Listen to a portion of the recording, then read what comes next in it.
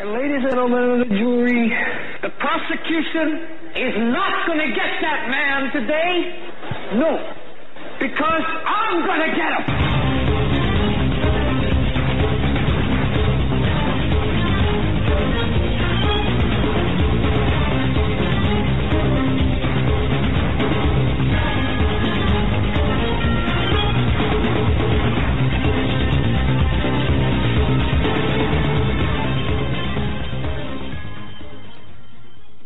Don't adjust your monitors. Don't adjust your sound. That was the old intro. Remember that? Take a walk back in time to 2013, 2014. Remember? It's kind of like playing vinyl, right? Well, we've got a throwback week coming at you. HagmannReport.com, the Hagmann and Hagmann Report, or Hagmann Report, coming at you live. That's, but we've actually got a throwback week this week. We're going to our old school format this week only, audio only. Why? Because we can. But seriously, we've got a great show lined up for you today. In fact, we are going to have a throwback week this week. We're going back to some of the old style things that we do. That's not going to affect, of course, the video. It's not going to affect the audio. In fact, we're going to keep our audio, with the exception of the old vinyl, almost vinyl sounding or 8-track sounding intros and such. But beyond that, everything's going to be the same. You can catch us on Blog Talk Radio. That's BTR. We urge you to follow us on BTR, the Hagmann Report, and as well follow Doug Hagmann Radio Show and the Hagmann Daily Show on Blog Talk Radio, where we broadcast. I broadcast 9 to 10 every morning. Joe and John, 2 to 3 on BTR and Global Star. And, of course, our flagship show, all three platforms, Global Star, BTR, and YouTube, until we can't anymore. How's that sound? So tonight we've got a great show lined up for you. First hour, we're going to get into some important topics, news, information, analysis, stuff you need to know. Hour 2, Steve Quayle. Hour 3, Peter Barry Schauka. Now, we've got a lot of things going on. Now, I did my show this morning. Joe, you and I have not spoken. I did my show this morning on the bigger issue, the deep state, the bigger issue, the deep state, and the what's coming. The deep state war, the war against the deep state and the war against us. And I've got some information that's going to just make your socks roll up and down, I got to tell you. But I'm going to save a lot of that for my show tomorrow morning, because it's a monologue. It's an instructional monologue. It's not a conversation. So I'm going to save the majority of the stuff for tomorrow morning for the Doug Hagmann Radio Show. But tonight, you and I have got a lot of stuff to get into. Let's go. Let's start. As you see, Mark Zuckerberg lost over $6 billion today in what is, since Saturday, there's been reports of this breach of data by Cambridge Analytica. Yeah. And the extent of that is not known, except they apparently misused 50 million Facebook accounts and data. But as we all know... Well, they're trying to tie that to Trump, are they not? Donald Trump? President Donald Trump? I don't think they can. And no, not really. I've seen a few people mention it. But what's interesting here is this is what Facebook does. Hey, I look younger there in that picture, by the way. Go ahead. Because it was years ago. All right, go ahead. This is what the social media giant does. It doesn't make the money from advertising or from people's news feeds. It makes money by selling all your information that you input to it, and even what you don't input to it. As we know, there have been many issues of Facebook and Google spying on their customers. We talked about it last week. You know, you mentioned something, and an hour later, an ad shows up on your computers. Well, this data breach, and there's more that has come out on this company, Cambridge Analytica, from ex-Obama director saying Facebook dropped the ball. They were on our side, and even now, their bosses filmed talking about bribes and entrapping politicians with sex workers and whatnot. So they got a big scandal. But Facebook is pretty much accused of knowing what happened with the data breach and turning the other cheek. And they're being looked at for how they abuse and misuse customer data. And this could open them up to a huge government regulatory push in the near future. But the immediate fallout was the drop of the Dow, and Facebook did the worst out of any company on the S&P 500 today, as it lost over almost 7% of its business, Right. over $35 billion. Well, again, that to me is a self-inflicted wound, in my view. Look, you know, and everyone knows, whether it's Facebook, whatever the social media platform is, it is a data harvesting tool for the CIA, for the NSA, for the deep state. It does harvest your data.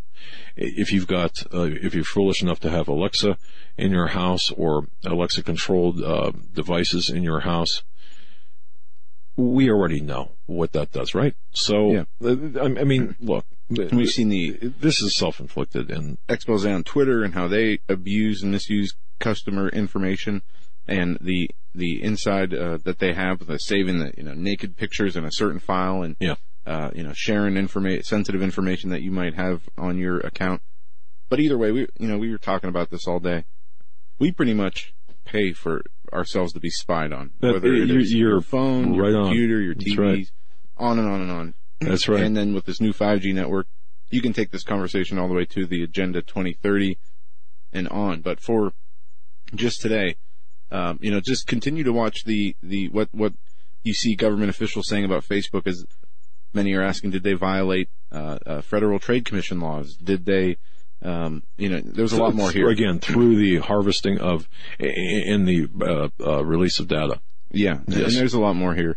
And you're going to see investigations. They're already calling for congressional investigations, and you have other investigations that are going to be launched because of this Cambridge Analytica company, but also it's just as much Facebook's fault. Right. So that's right. Been dominating the Drudge Report, at least today.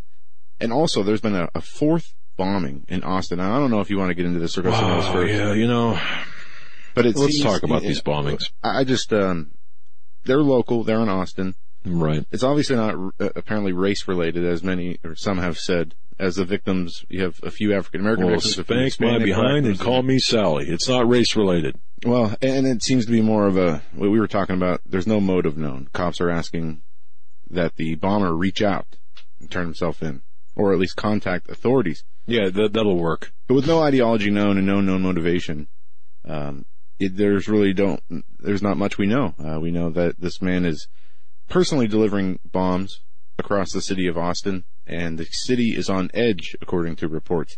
Officers have conducted hundreds of interviews, went over 435 leads, and have not come up with anything meaningful, I would say.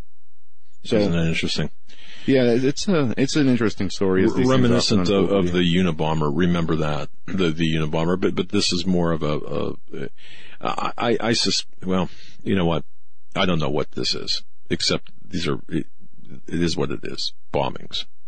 Yeah. And the level of sophistication does appear to be raising a little bit. Now, this latest one, he used a tripwire, but, right. or they, the bomber, but they also, put this in like the equivalent of, it's a nature preserve, apparently, this latest bombing. Okay. So, I don't know if the bomber is looking for, softer targets to hit, other than, since people are so alert and now for looking for packages on their porch that are not something that they were expecting. So will he change? Will he accelerate? I don't know.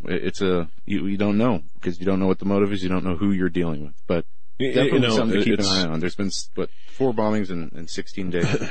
We've never received a bomb here or anything like that, but we've received packages with really strange things. Okay, I mean we've received the DNA stuff. We've received stuff with wires, just wires, nothing else. But I can't imagine. Now, if you're in Austin or even anywhere in Texas, for crying out loud, you'd have to be on a super heightened awareness, right? You wouldn't go pick up packages, but.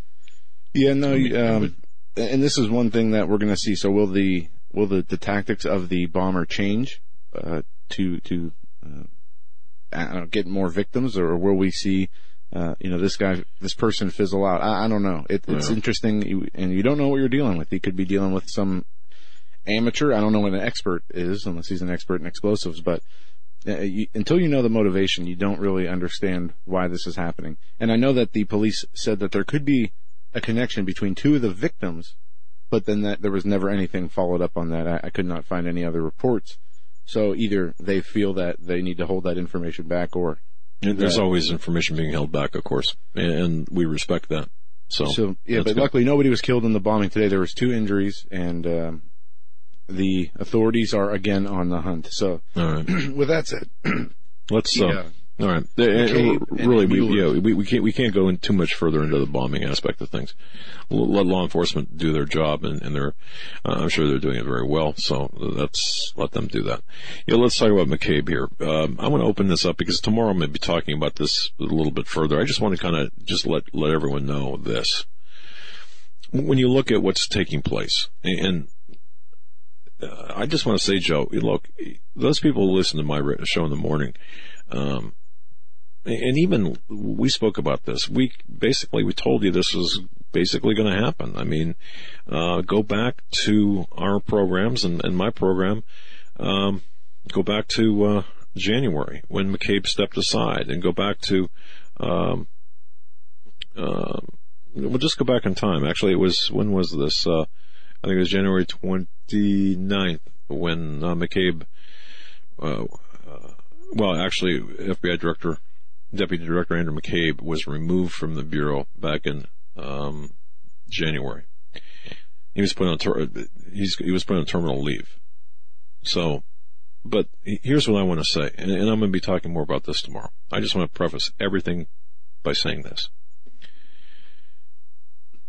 What we're witnessing right now, and I think people have to really understand this, is something that not too many people can really wrap their head around. There is an attempted coup against President Donald Trump and against our nation.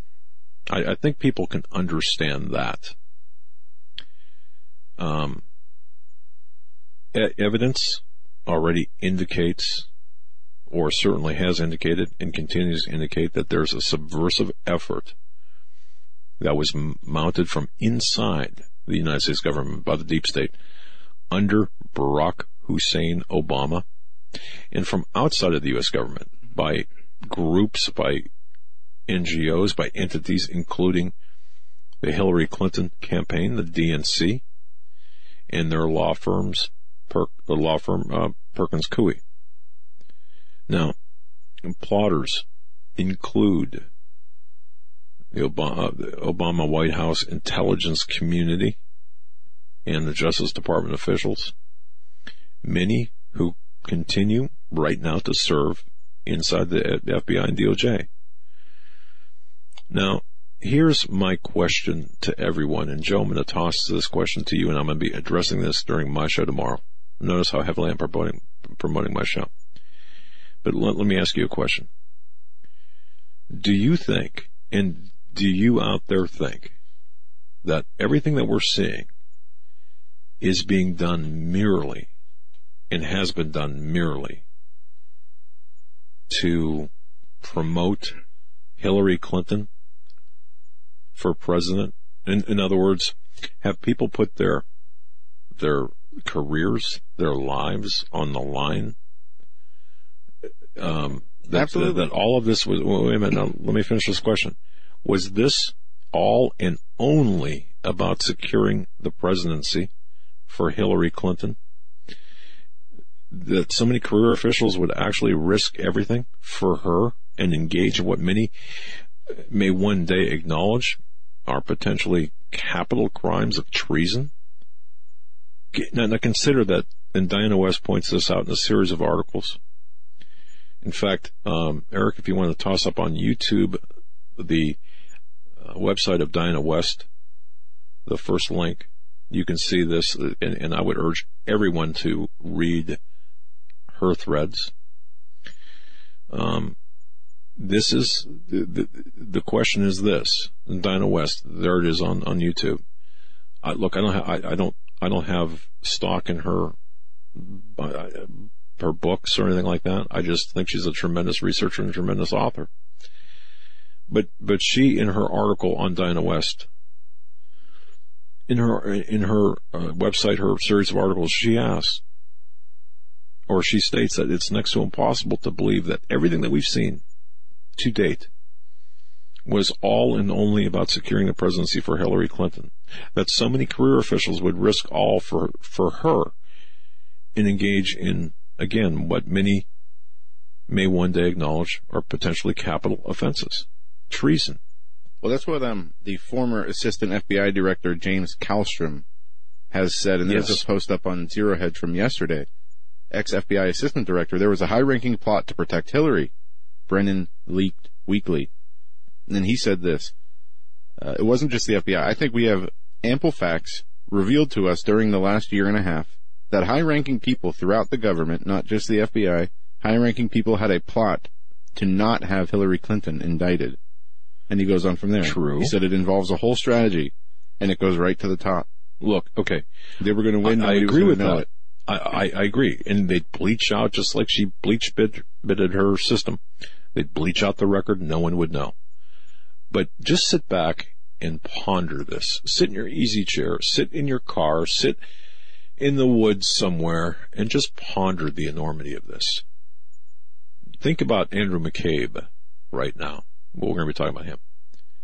Do you believe that Andrew McCabe would throw it all away? Mm-hmm. How about Strzok? Throw it all away. Page, throw it all away. Because of their hatred? Their hatred and their love for Hillary Clinton. I think there's what something she believed more. in, and, I think there's something more. Hatred for Donald Trump, yeah. Okay, now, we realize, of course, I agree it's that. But I also believe that there is a 16-year plan.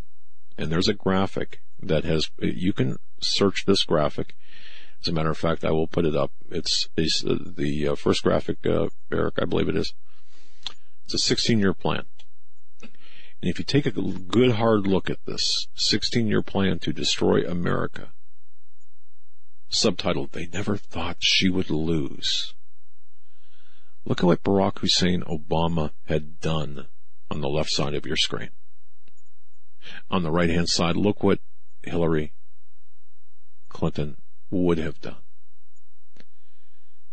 But the question I have, and the concern I have, is this about politics and only about politics, or is this about something else? And I'll tell you, I believe this is about something else. When you look at FBI Deputy Director Andrew McCabe, what he went through, Strzok and Page and all those people, and you look at Obama and Clinton, and here's the bottom line on this. I'll be talking about this in the morning. When you start looking at people like Bruce and Nellie Orr, little things bother me. I just get them in my head and they just bother me. Nellie Orr, the wife of Bruce Orr, Department of Justice, years studying about Russia, lauding, praising, essentially, or at least being an apologist for Stalin. She's married to Bruce Orr, the number 4 in the main justice. And you start looking at the principles involved in this collusion story. Oh, there was collusion indeed. It was communist, Marxist collusion, but it was all on the Democratic side. So my question again, was this all about Hillary Clinton, or was this about the destruction of America through Marxism? I believe it's the latter. It's not mutually exclusive. I think it's both. Your thoughts? Well, they're obviously, I don't know. See, this is what I think. I think they thought, as Kallstrom and others have said, that this was in the bag for Hillary Clinton. All the polls thrown out there that President Trump had, no chance to win, no path to victory. We don't know the extent of, the bribery and the money that was given to officials to look the other way on some of these issues when pertaining to the election. And was the election really rigged for Hillary Clinton? Now, or did she just believe she's going to win? I guess that's a separate issue. But I think it was either rigged or they believed so much that she was going to win that, yes, they did this. Not only out of a sense of a moral necessity to oppose Donald Trump, but also because they never looked at this as a risk to their careers. They thought this was in the bag, and if it wasn't in the bag for Clinton, that somebody would make it right for her. All right. And whether it's a much longer plan, we know the Soviets and the communist mindset of infiltration and subversion over long periods of time. So obviously there was a long-term plan. Yes. But yes. Did they have to reformulate that after the Clinton loss? Maybe. Maybe not. And my argument is they did. And that's what we're seeing right now. Because once they could not install Hillary Clinton, they had to go on the offensive to remove Donald Trump. And it's not removing Donald Trump because they don't like Donald Trump. Yes, that's part of it. It's not the sole reason. It's removing Donald Trump to destabilize the United States of America. I was talking to Steve Quayle for quite a while today, and we were talking about this very issue and about how all of this fits together, including his topic of transhumanism. And you can you can go way into the weeds there. And really, it's not that far in the weeds, but you can go out in that direction. But pulling us back into what we're seeing today, I think we've got to take a look at what's going on. And if you consider that Glenn Simpson in his house, let me grab my note here because I've got so many. My desk looks like I'm studying for the college boards or whatever. Glenn Simpson did his level best to make sure that he did not, during his testimony in the House and Senate, did not mention that Nellie Orr was who studied in Moscow and was a Russian and Stalin apologist. Did his level best not to mention her at all. So I guess what I'm saying here is, look at the Russian aspect of this, the communist, the Marxist aspect of this, as well as the political Democratic side. And look at I would say this. We need another House Un-American Activities Committee. Albeit a better one and a better formatted one for today.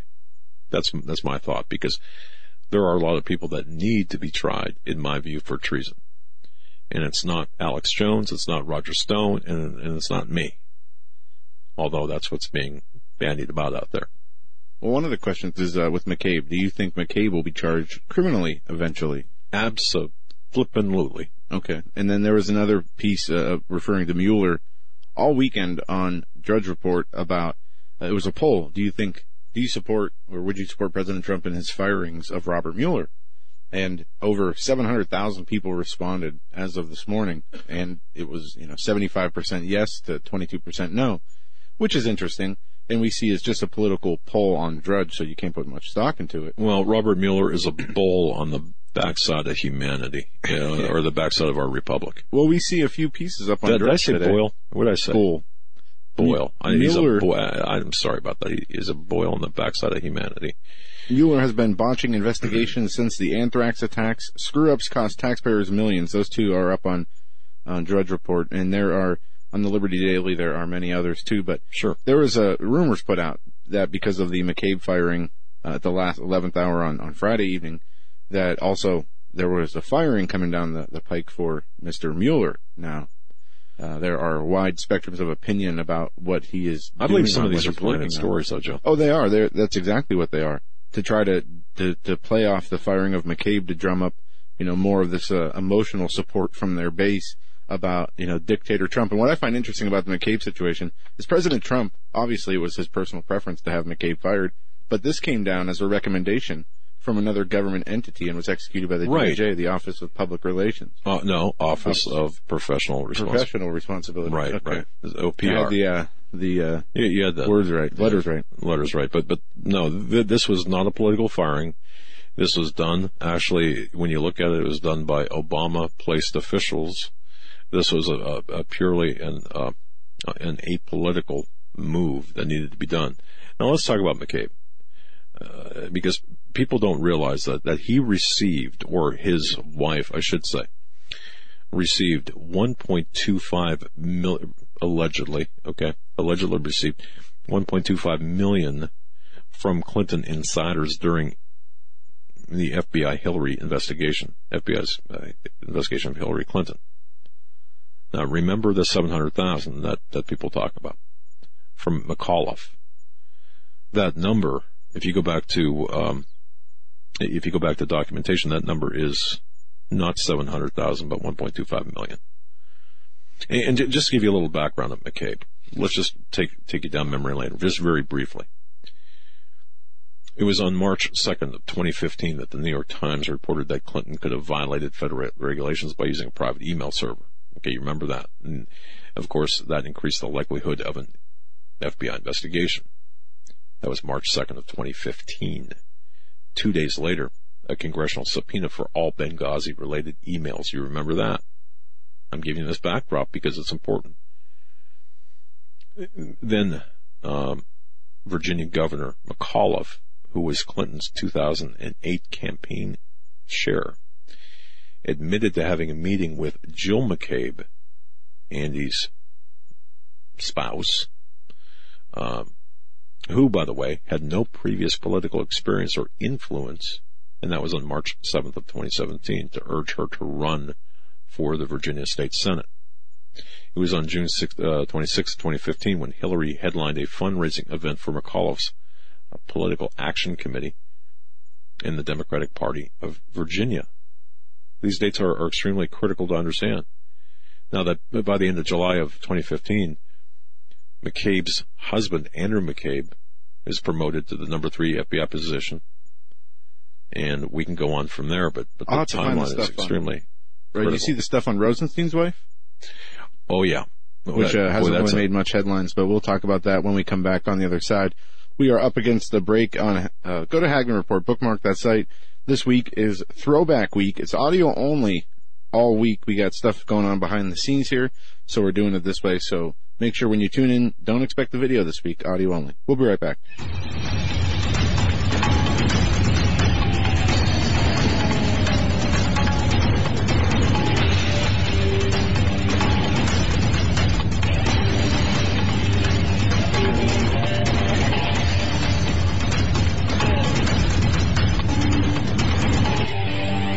It's Throwback Week for the Hagman Report. You know, right before the, you're not going to see us on video this week. And there's a couple of reasons why. Number one, you support us. We are making changes. We're also doing some things Joe mentioned behind the scenes. Now, I know that sounds rather cryptic, and it should be. Number one, we want to give you the best possible product, radio, and that's audio and video product. But there's something else going on. And I'm not going to get into it except to say that because you support us, because we can foresee the changes that are coming, because of the continued persecution and eventual prosecution of those on YouTube, we are making some changes. That requires us to be audio only. Now, I know some people don't like that. They say, oh, well, I'm not going to watch, or I'm not going to listen. Well, okay. If you want us to be around in the long term, you've supported us, so we're not taking your support in vain. We're not squandering that support. We are investing that support. But there are other things going on as well that we're involved in. In fact, just if you want a kind of a hint at what the latter relates to, just tune into Alex Jones yesterday during his interview with Lee Stranahan. But anyway, that's what's going on this week. We appreciate your patience, and follow us on Blog Talk Radio. That's BTR. Great people there. And you can listen on Global Star, and you can also tune in on YouTube and comment appropriately there. Also, our two shows, the Doug Hagman radio show, 9 to 10, and Joe and John from 2 to 3. Two other listening platforms as well. 5 hours of Hagman Report radio for your listening and viewing pleasure. I want to say this. When Joe and I were actually traveling from city to city and meeting clients and such, one thing that we lacked was a place to meet clients without having to meet them at a donut shop or a coffee shop. I mean, you talk about, wow, that was just rough when you had to meet a client at a coffee shop to talk business or a truck stop even.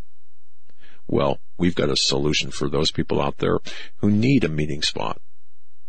3 words: search, book, and meet. I'm talking about Da Vinci. With the Da Vinci platform, finding the perfect meeting room for your face-to-face business meeting is as easy as that. Search, book, and meet.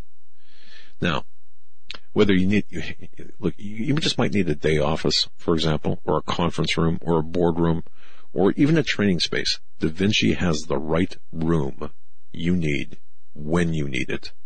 Look, let's say that you're in Phoenix, for example, but you need to meet customers face-to-face in New York or Los Angeles or even Omaha.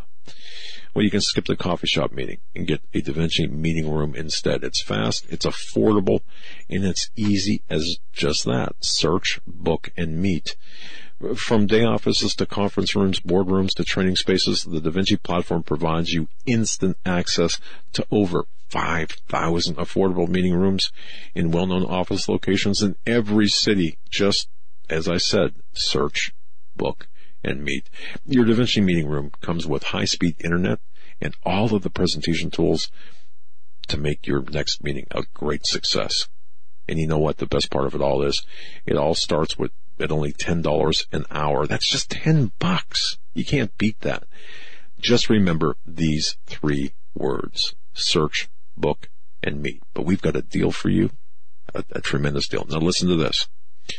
Go to DaVinciMeet.com/Hagman, or you can just go to Hagman Report and click on the link. But it's DaVinciMeet.com/Hagman, and for a limited time, get 50% off your first purchase. That's DaVinciMeet.com/Hagman. Terms and conditions apply. See DaVinciMeet.com/Hagman for details. You can't beat that, Joe. You and I were talking about this earlier. Man, that would have saved us a lot of hassle and headache. Yeah. So there just, you go. the convenience alone is worth the price of admission. But anyway, back here for news in this segment. We got a lot to get into before we are joined by Steve Quayle, who's going to be talking about transhumanism in the next hour. Then Peter Berry-Chowka will be joining us in hour 3, as he does each and every Monday. For more on what Peter has put up over this weekend, go to HagmanReport.com under exclusive reports, or in Peter Chowka's corner on the website. Open war breaks out at Fox News, the inside story. And we'll wait till Peter comes on so we can hear what he has to say about that. So again, the real topics of today, the stock market saw a rough day. We've been talking about McCabe and Robert Mueller. One thing we haven't touched on is what's going on in Syria. Are there escalations between the United States, Syria, and Russia happening right now that could lead to war? Okay, so from what I've been able to gather today, there has been a number of things taking place. One, apparently Assad prepping for a major U.S. military attack. Damascus has taken a series of measures to prepare for an anticipated U.S. military strike. And the measures were decided on Saturday during a meeting with the National Security Council, chaired by President Assad, which included military and security leaders. This is being reported by, I don't know, a number of websites. And this is also on Twitter. I don't know what that website is, so I don't want to put that out there. Good save there, right? But also, okay, so that was just the beginning of it. You have Russia issuing an ultimatum. If the U.S. attacks Damascus, it will be the last thing you ever do. That from Lavrov. And he canceled his Asia trip in anticipation of conflict. What have I long stated? Syria. What have I long stated? World War III is not going to begin in anywhere except in Syria, and it's going to pit Russia and China against the United States.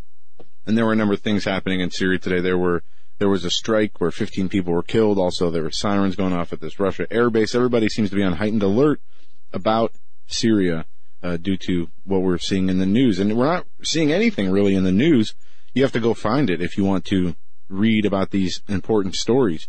The media seems to be focused on the firing of McCabe and this march for abolishment of the Second Amendment, which is this coming Saturday. But okay, now you brought 3 things up here: Syria, yep, and the firing of McCabe, and then the march. Yeah, I'm here to tell you that here's what I believe. I believe all 3 are related. Okay. I really do. I think everything's intertwined. There's obviously what we're seeing here happen in the United States.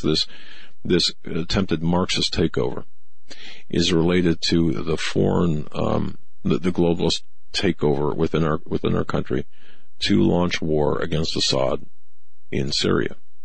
And I believe that the destabilization process is being fueled by the Marxists in government to create events such as the March on Washington against the Second Amendment. And let's be clear about what this is. It's against the Second Amendment. So that's kind of how I think it's all related. But it's up to you to agree. I mean, I don't care. You may not think that. But you know, somebody had said they that, are. Look, somebody. I just want to say this because I just saw this flash by here. One of the neat things about having video or audio only is sometimes I'm able to look at the chat in YouTube, and it's interesting. Somebody had posted this: the USSR does not exist anymore. Okay, you're correct. Not in the form it did, and this is something that just real quick.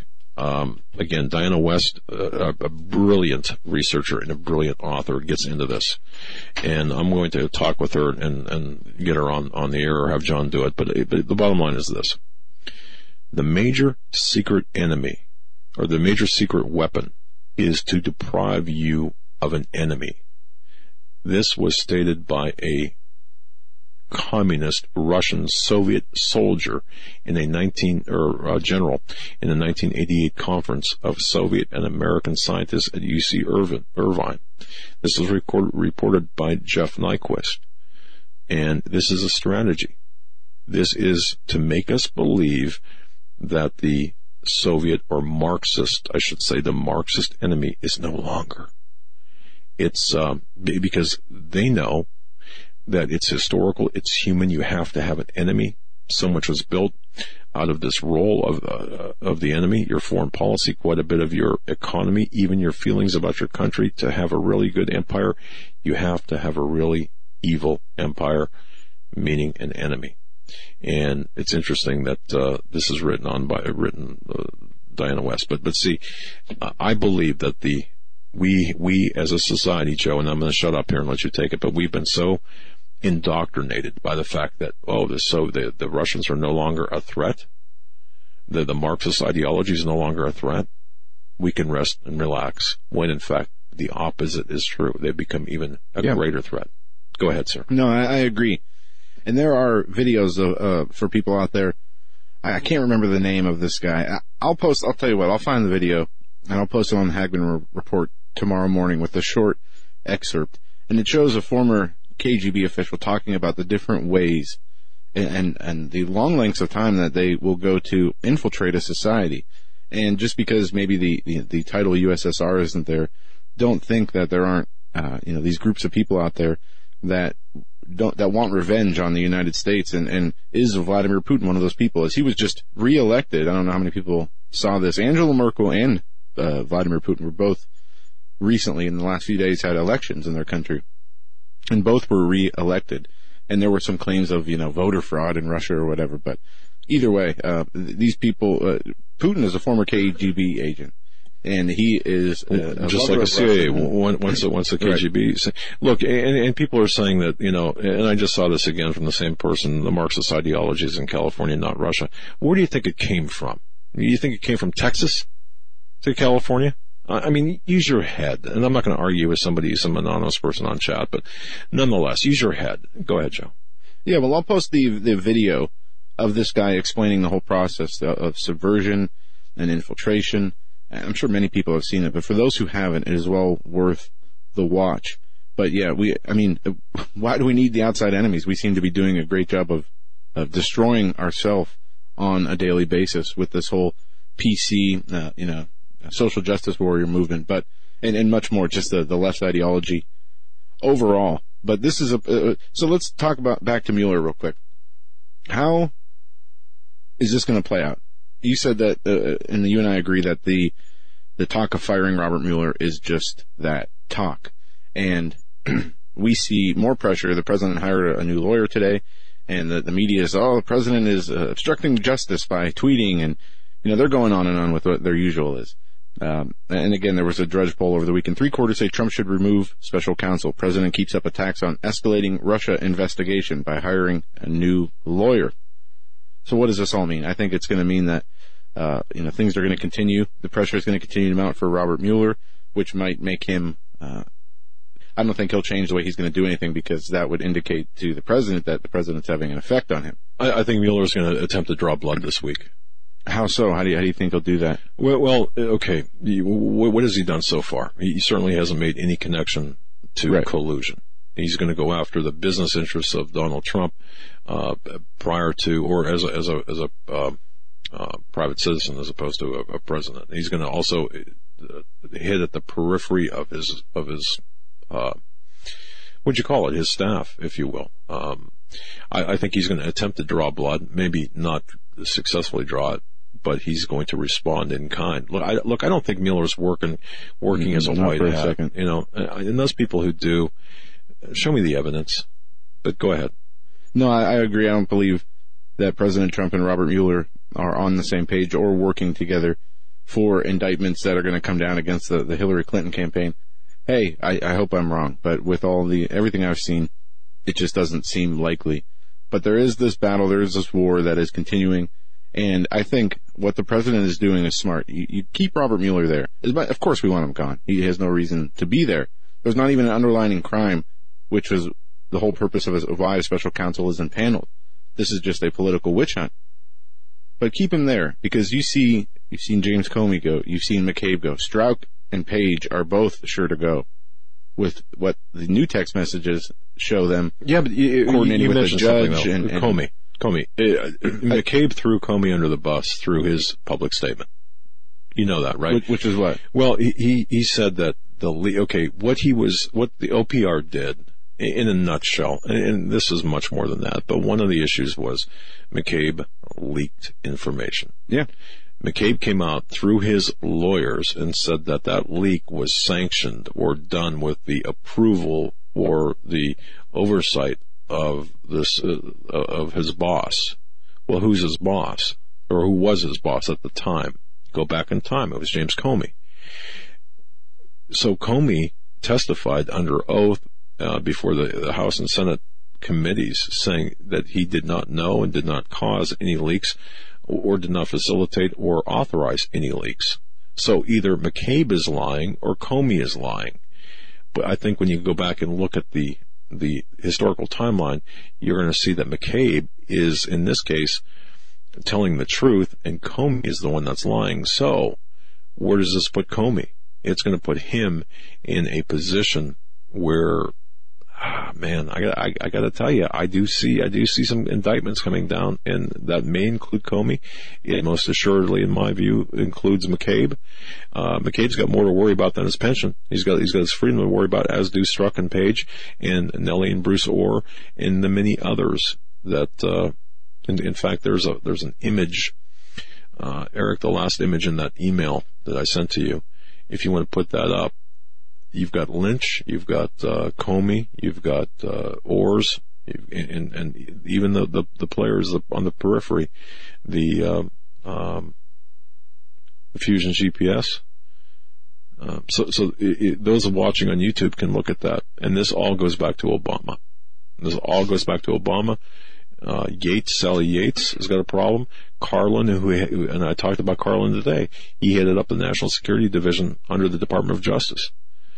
Well, isn't it interesting that John Carlin, who, by the way, was Bill Priestap's boss, isn't it interesting that Carlin and the National Security Division of the Department of Justice had no, and is the only department that has no inspector general or any type of oversight. That's the only department of the Department of Justice that's got no oversight. That's not by accident. So by looking at that, and that's compliments of Conservative Treehouse, I believe, that graphic. So at any rate, where's Rosenstein? I don't see him up there.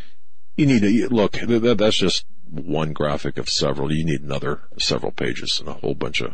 Well, is Rosenstein next on the chopping block, or will it be Peter Strzok or Lisa Page? Those text messages show a manipulating a friendship from a judge on a surveillance court in order who oversaw the Flynn probe or guilty verdict, the plea. I'm sorry, right, and then recused himself immediately after.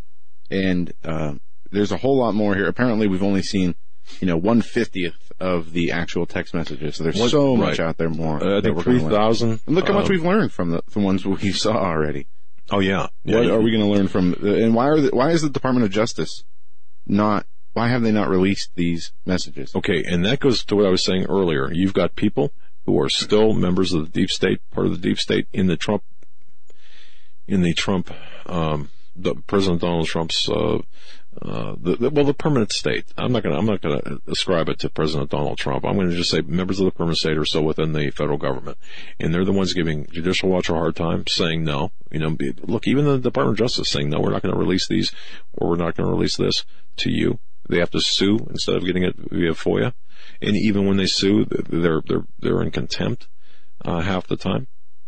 So bottom line here, Joe, I'm telling you right now, this is bigger than just the politics of it all. This is the takeover, a huge coup, for lack of a better word, of a nation, not just in order to put Hillary in.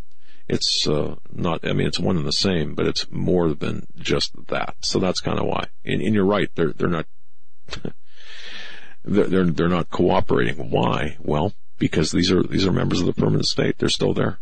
And they're still plotting. They shouldn't be there, and this is the point we've been making all along. Where is Jeff Sessions? We see him announcing there are investigations ongoing, that steps are being taken, but at the same time he is still recused from this. I say next you get rid of Rosenstein, you get rid of Strzok, you get rid of Page, and you get the Department of... Okay, let me ask you this. President Trump, does he or does he not have the ability to make the Department of Justice declassify those text messages? Can he just say, do it, or I'm going to do it? Well, the short answer is yes, he can. Okay. Well, he needs to get surrounded by some smarter people then. Well, all right. Right. But how long did this swamp, how long did it take to populate and oh, absolutely. You're not going to get it overnight. Right. But you're also not going to make any progress by not getting rid of the predators in there while you're trying to clean it up. And this is a huge problem with the Mueller investigation and the constant attacks by the media, and even something like this with Andrew McCabe being fired. The media turned around for the last 48 hours or however long it's been since it happened, almost 3-4 days now, and has been attacking President Trump, calling him a tyrant, a dictator, that, he's out for blood and this is obstruction. And when Donald Trump had nothing to do with the fire. But you would never, if you polled 10 random viewers of CNN who've only, or mainstream media, who've only watched mainstream media for their news on this, they would believe that personally President Trump fired Andrew McCabe because of the way the media reports it. Of course. And this is why it was said that CNN and MSNBC they're more dangerous than I don't remember who actually said this in a tweet, but more dangerous than a missile or a bomb. And in a way, I kind of agree. Although that's certainly an overstatement, but I agree that the brainwashing, the indoctrination of the public by the media. Look what the media is doing to all of us. They're saying that we are Russian agents. We're colluding. I mean, we, Joe, myself, Roger Stone, Alex Jones, Dave Hodges, Steve Quayle, we are actively colluding with the Russians. Well, I'll tell you this, I'm being sued for it, for crying out loud, basically. We did collude to get President Trump elected. Yeah. But it wasn't with any Russians.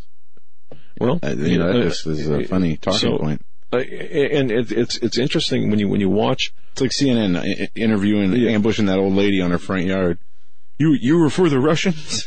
She's like, what are you talking about? Yeah, and that's Mrs. Goldfarb. God bless that woman. God bless her. She said, no, I'm a patriot. And it's interesting how being a nationalist, America first, how that equates to being a Nazi or being in collusion with Russia.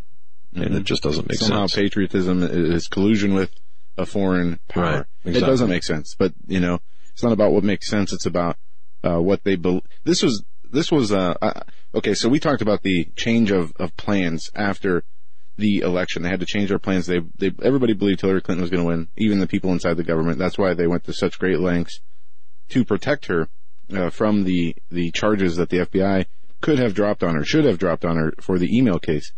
And after she lost, that they changed up their playbook to keep this going. Now, right?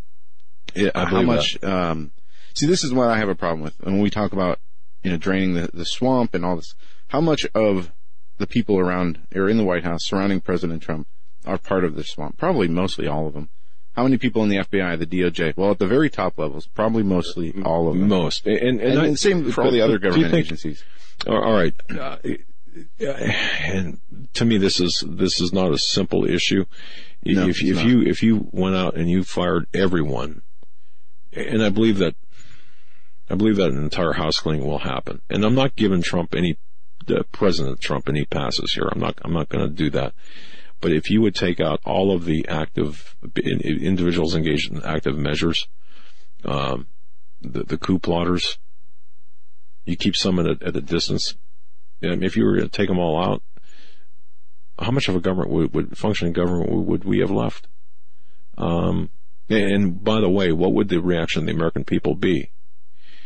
I do believe that Donald Trump, as president, is thinking about the average person sitting in a recliner watching television or working, 12 hours a day coming home. I think he's doing the right thing. I think he's methodically doing this, and I often use this. God bless Pastor Langford. There's a difference between reacting to something and responding to something, and I think that we're seeing a response, a methodical, incremental response to a very deep, dark problem, and not a reaction to it. Well, I hope you're right, because we do see those reactions on Twitter and whatnot, which is fine with me because we see how badly everybody else misrepresents everything that is said or done in this White House, and they do it to disparage the president. But it has not been working, and in fact, he has a higher approval rating now than he had, even a few months ago. And we see the economic benefits and whatnot. I heard him say today in his speeches in New Hampshire today that he gave on the opioid abuse problem, where I love the idea of including the death penalty for drug traffickers. I don't have a problem with that. But he gave a speech out there today, and he said, some people have told me that this is the best economy ever that they've ever seen, which I don't buy that for a second. But things are going good as far as what's being represented in the news in this country. Don't you think he's gaming the media a little bit? Gaming the... Oh, yeah, he's throwing that out there so they can come back and say, well, technically this is not the best, recovery or economic time period ever. This is, again, another example of the president lying to you. Of course he does that. And he doesn't... This is one thing that we love about President Trump. He doesn't refine his message as to not be called out by the media. I wouldn't want it refined, though. I want a plain-speaking guy up there that says... And that's why exactly he speaks best when he's not reading from his teleprompter. And I'm sure many people who pay attention and watch him giving speeches have noticed his speeches are boring. You can tell there's a huge difference between a written speech and just, off the side of the hip kind of speech. And we like those ones from the side of the hip. But ultimately, with the swamp surrounding this administration, how can you get anything done? I know you can't fire everybody at once, but... No, I know what you're saying. He's going to spend his whole first term spinning his wheels, and he's accomplished a whole lot in just a short amount of time. He's done a ton of things, very positive, I think. I like I agree with what you said. Why isn't he doing more quicker?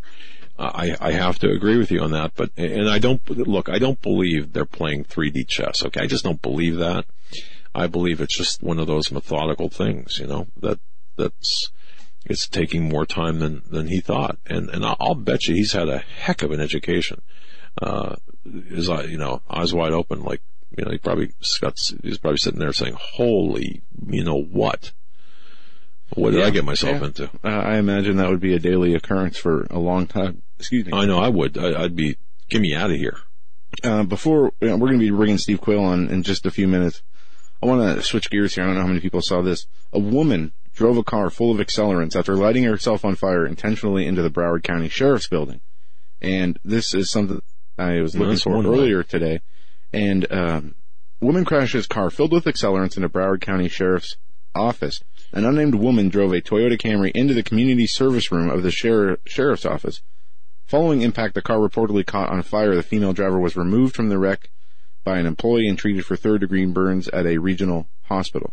Man, I would not wish third-degree burns on anybody, but go ahead. That she maybe is insane, but apparently it did this in response to the whole shooting, and the sheriff's office failed multiple failures during this Florida shooting and before this Florida shooting. If I had to guess, I'd say the woman's probably crazy. You don't throw a bunch of accelerants on yourself and in your car and go smashing into buildings because you don't like someone. But apparently that's what this lady did.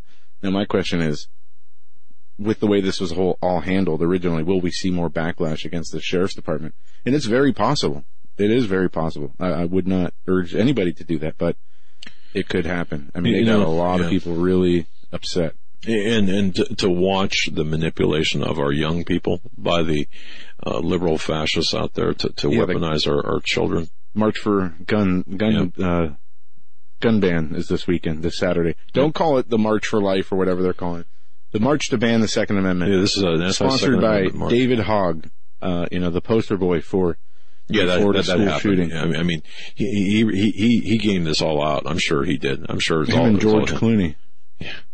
No, he's still on the news. He's in a new ad saying, politicians are the NRA's, B word, the swear word. I'm not going to say it. But I mean, this kid's everywhere. Yeah. And then you have you're going to see him all over the news and this push for, this movement on Saturday. They're going to politicize this as much as they can. Oh, look at the opposition to the Second Amendment. Look at all the people coming together for these kids and blah, blah, blah, blah, blah. Yep. Meanwhile, ABC, CBS, NBC, while promoting this thing constantly, have not said one word about Hillary Clinton and her horrible trip in India, which still cost the taxpayers almost $25,000 somehow, where she fell and broke her hand and made all these remarks. She's still making remarks. Possible? It cost, say what? Hillary Clinton's new medical device. I'm going to have to get this to Eric. Okay. Oh, we have Steve. All right. Wow. Thanks. All right. But yeah, anyway, she continues to make news, but why did it cost taxpayers $22,000 for her to go? That's crazy to me. Give that to a random homeless person on the street. I'd rather you split that up 20 different ways and give it to random homeless people on the street than give it to Hillary Clinton for anything. Well, yeah. Single payer health care, in another country, $22K, right, for a sprained wrist. Is that what we use? I don't know. I did not read the articles, but I just don't understand. Go figure. At this point, why does she need any taxpayer money? She should be able to write a check for that amount, at least from the Clinton Foundation. At least from the Haiti earthquake relief fund. There you go. And it's, folks, I've got the distinct honor and pleasure of introducing just a tremendous friend, a best friend any man could have.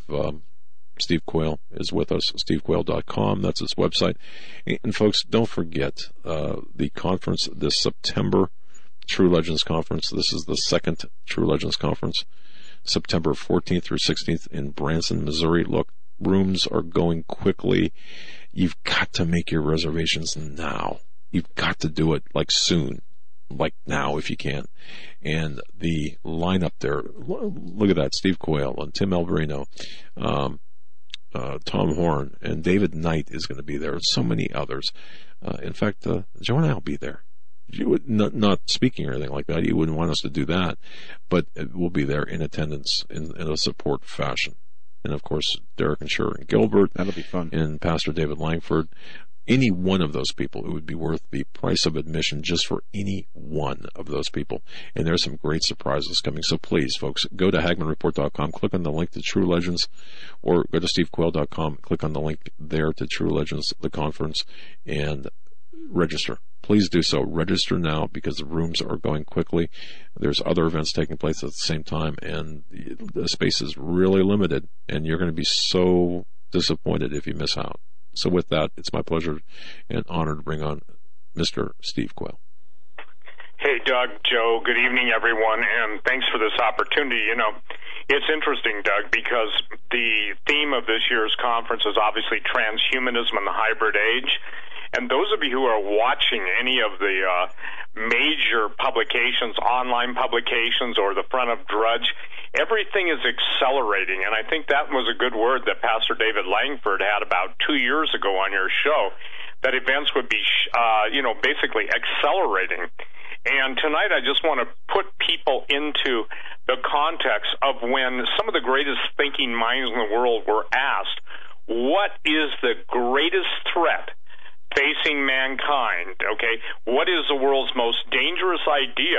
One of the interesting men, who's one of the great thinkers of our day, made this statement: transhumanism is the most, dangerous, if you will, process going on at this point. And he described it: to liberate the human race from its biological constraints. Its supporters, he said, want to wrest their biological destiny from evolution's blind process of random variation and adaptation and move to the next stage as a species. Now, you could call that intellectual evolution. Now, obviously, this guy is not a Christian, nor does he even incorporate any sort of biblical realm, if you will, or any teaching in the biblical realm. But I want to read Genesis 3:1 through 6 to put everything in perspective tonight, because we're going to talk about transhumanism. And one of the smartest transhumanists in the world that Tom Horn always quotes, Nick Bostrom. You're going to be amazed at how this relates to everything that we're talking about in ancient civilizations, ancient technology. And by the way, Doug and Joe, today I posted a story of an actual giant find in Ecuador of 7 to 8 feet giants. It was up there for less than 30 minutes. It was pulled down. It was taken out of the Wayback Machine. So believe me, ladies and gentlemen, this is relevant to what we're talking about tonight. But let me read Genesis 3:1 through 6. Now the serpent was more subtle than any beast of the field. The word subtle means conniving, calculating, crafty, which the Lord God had made. And he said unto the woman, that's Eve, Yea, hath God said, Ye shall not eat of every tree of the garden? And the woman said unto the serpent, We may eat of the fruit of the trees of the garden, but of the fruit of the tree which is in the midst of the garden, God hath said, Ye shall not eat of it, neither shall ye touch it, lest ye die.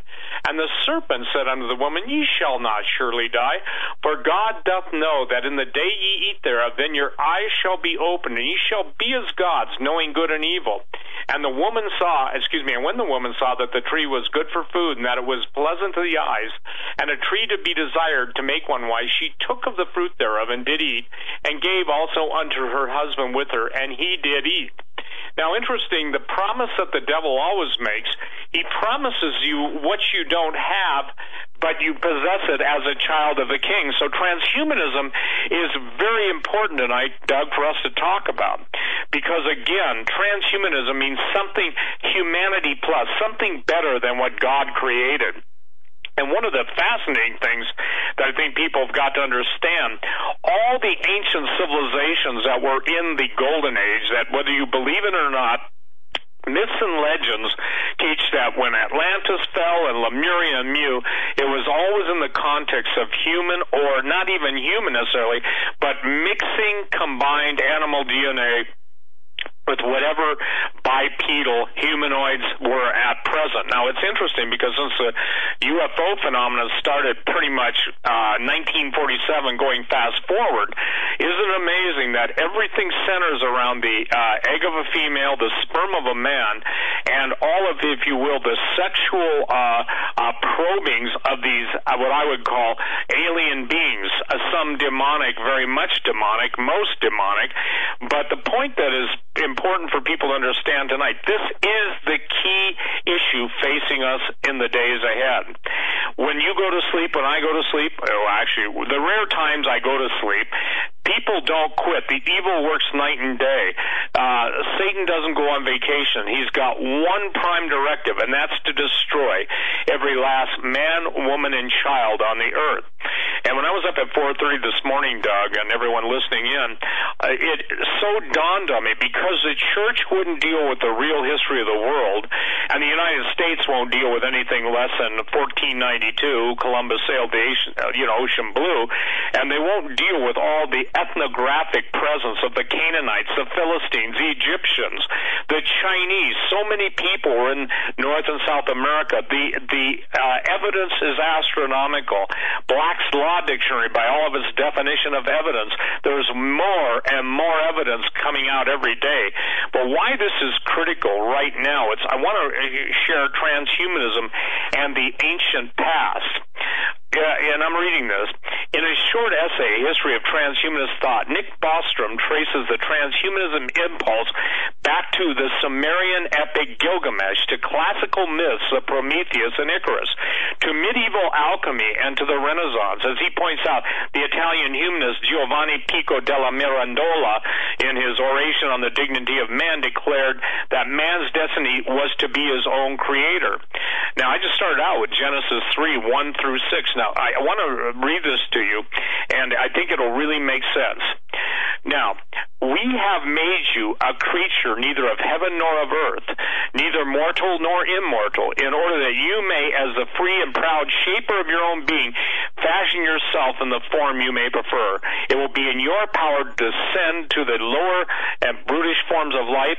You'll be able through your own decision or to rise again to the superior orders whose life is divine. Now, most people read that and go, man, what is this guy talking about? Why is it relevant? Why does Doug have Steve on talking about this?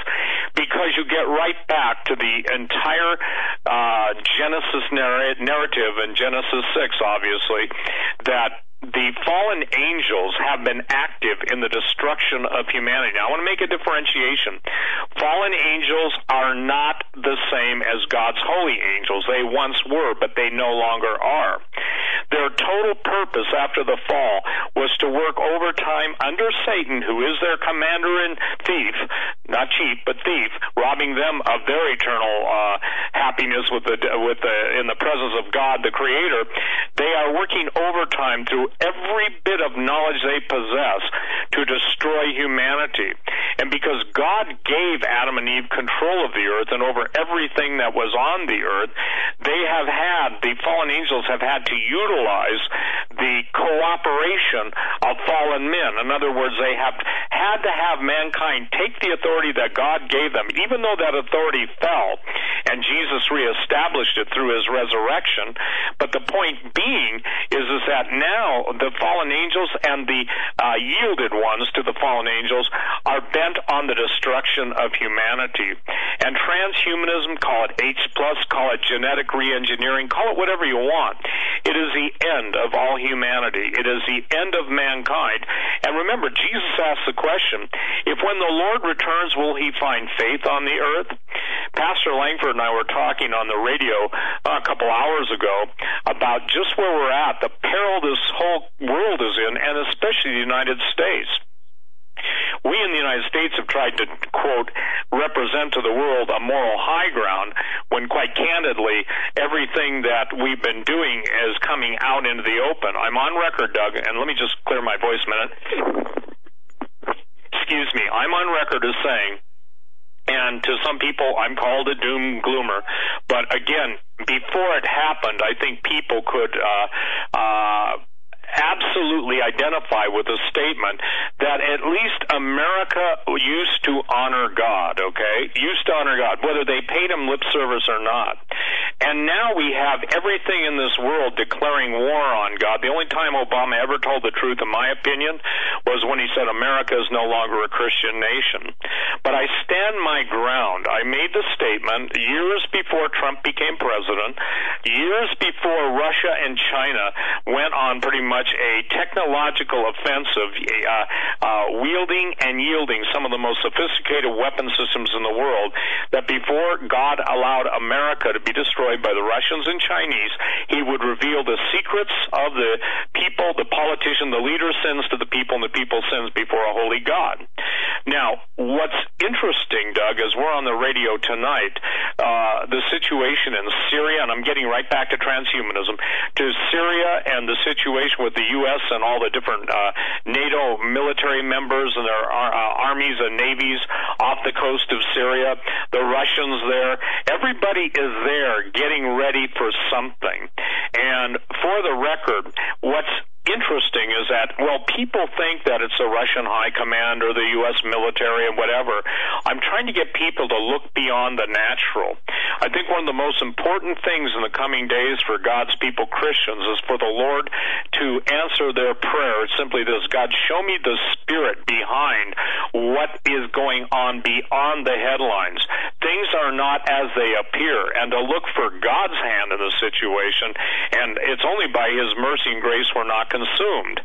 So, Doug, basically, transhumanism is the devil's attempt by using, I would say this, technology, technocracy, and technological decadence, a term I coined, decades ago, to break down all the barriers that God had placed in harm's way to keep the evil entity at bay, and now with men cooperating in the authority they once had, fallen in their rebellion, they are cooperating to their own destruction.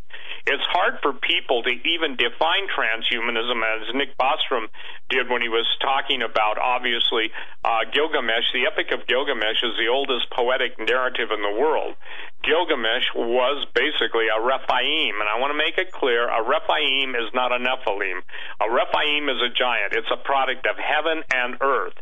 In my opinion, the Nephilim appear twice in the Old Testament, prior to Genesis 6, prior to the flood of Noah, and Numbers 13 after the flood of Noah. Why is this important? Because in this whole issue of giants, the supernatural life force that is possessed by the giants, i.e. Goliath, the most notable one in the Old Testament at this point, is something beyond just strictly human. And so the non-human intelligence, NHI, that is out there beyond our reach, it's my contention that they have been molding, they have been controlling, they have been granting specific revelations to humanity, fallen humanity, to ultimately cooperate in their own destruction, meaning our own destruction as human beings. So that's why transhumanism is so important, and there's three kinds, and then I'll take a break and let you kind of ask some questions. But there's eschatological transhumanism, there's basically pragmatic transhumanism, and unconscious transhumanism. And I think unconscious transhumanism is everybody knows that, for instance, death is not right. Ray Kurzweil's entire goal with transhumanism and singularity is do away with death. But it's the same promise apart from Jesus Christ that basically ye shall not die, ye shall live forever. And even some of the leading voices in the whole world of artificial intelligence, of neural nets and brain scanning and brain programming and brain reading, brain mapping, all those things is simply one thing. It is the devil's attempt through fallen men and the fallen angel technology to be omnipotent, omnipresent, and omniscient. He wants to know everything, know wherever he's at, and be able to basically fake the fact that he's God. And when we remember talking about the World Wide Web, and the web is something that a spider uses to catch its prey. Now we've got the 5G network. The net is something to catch its prey. And I thought of this, isn't it interesting? Now it's 5G coming up, and with that, I'll tell you this. I'll just give you an acronym. It will be the TESOM, the total enslavement of mankind, TESOM. Maybe you could add a K if you wanted it. Because now it goes beyond anything that most people could even embrace. And unfortunately, the Christians, number one, are unaware of it, largely. Number two, now they're splitting off factions and claiming, well, God created us in His image and likeness, so anything we do to help God out is okay. Gee, where have you seen that proven wrong time and time again in the history? And ultimately, they want to be able to live forever, and God promises eternal life, but through redemption. And either way, people in hell will have eternal life.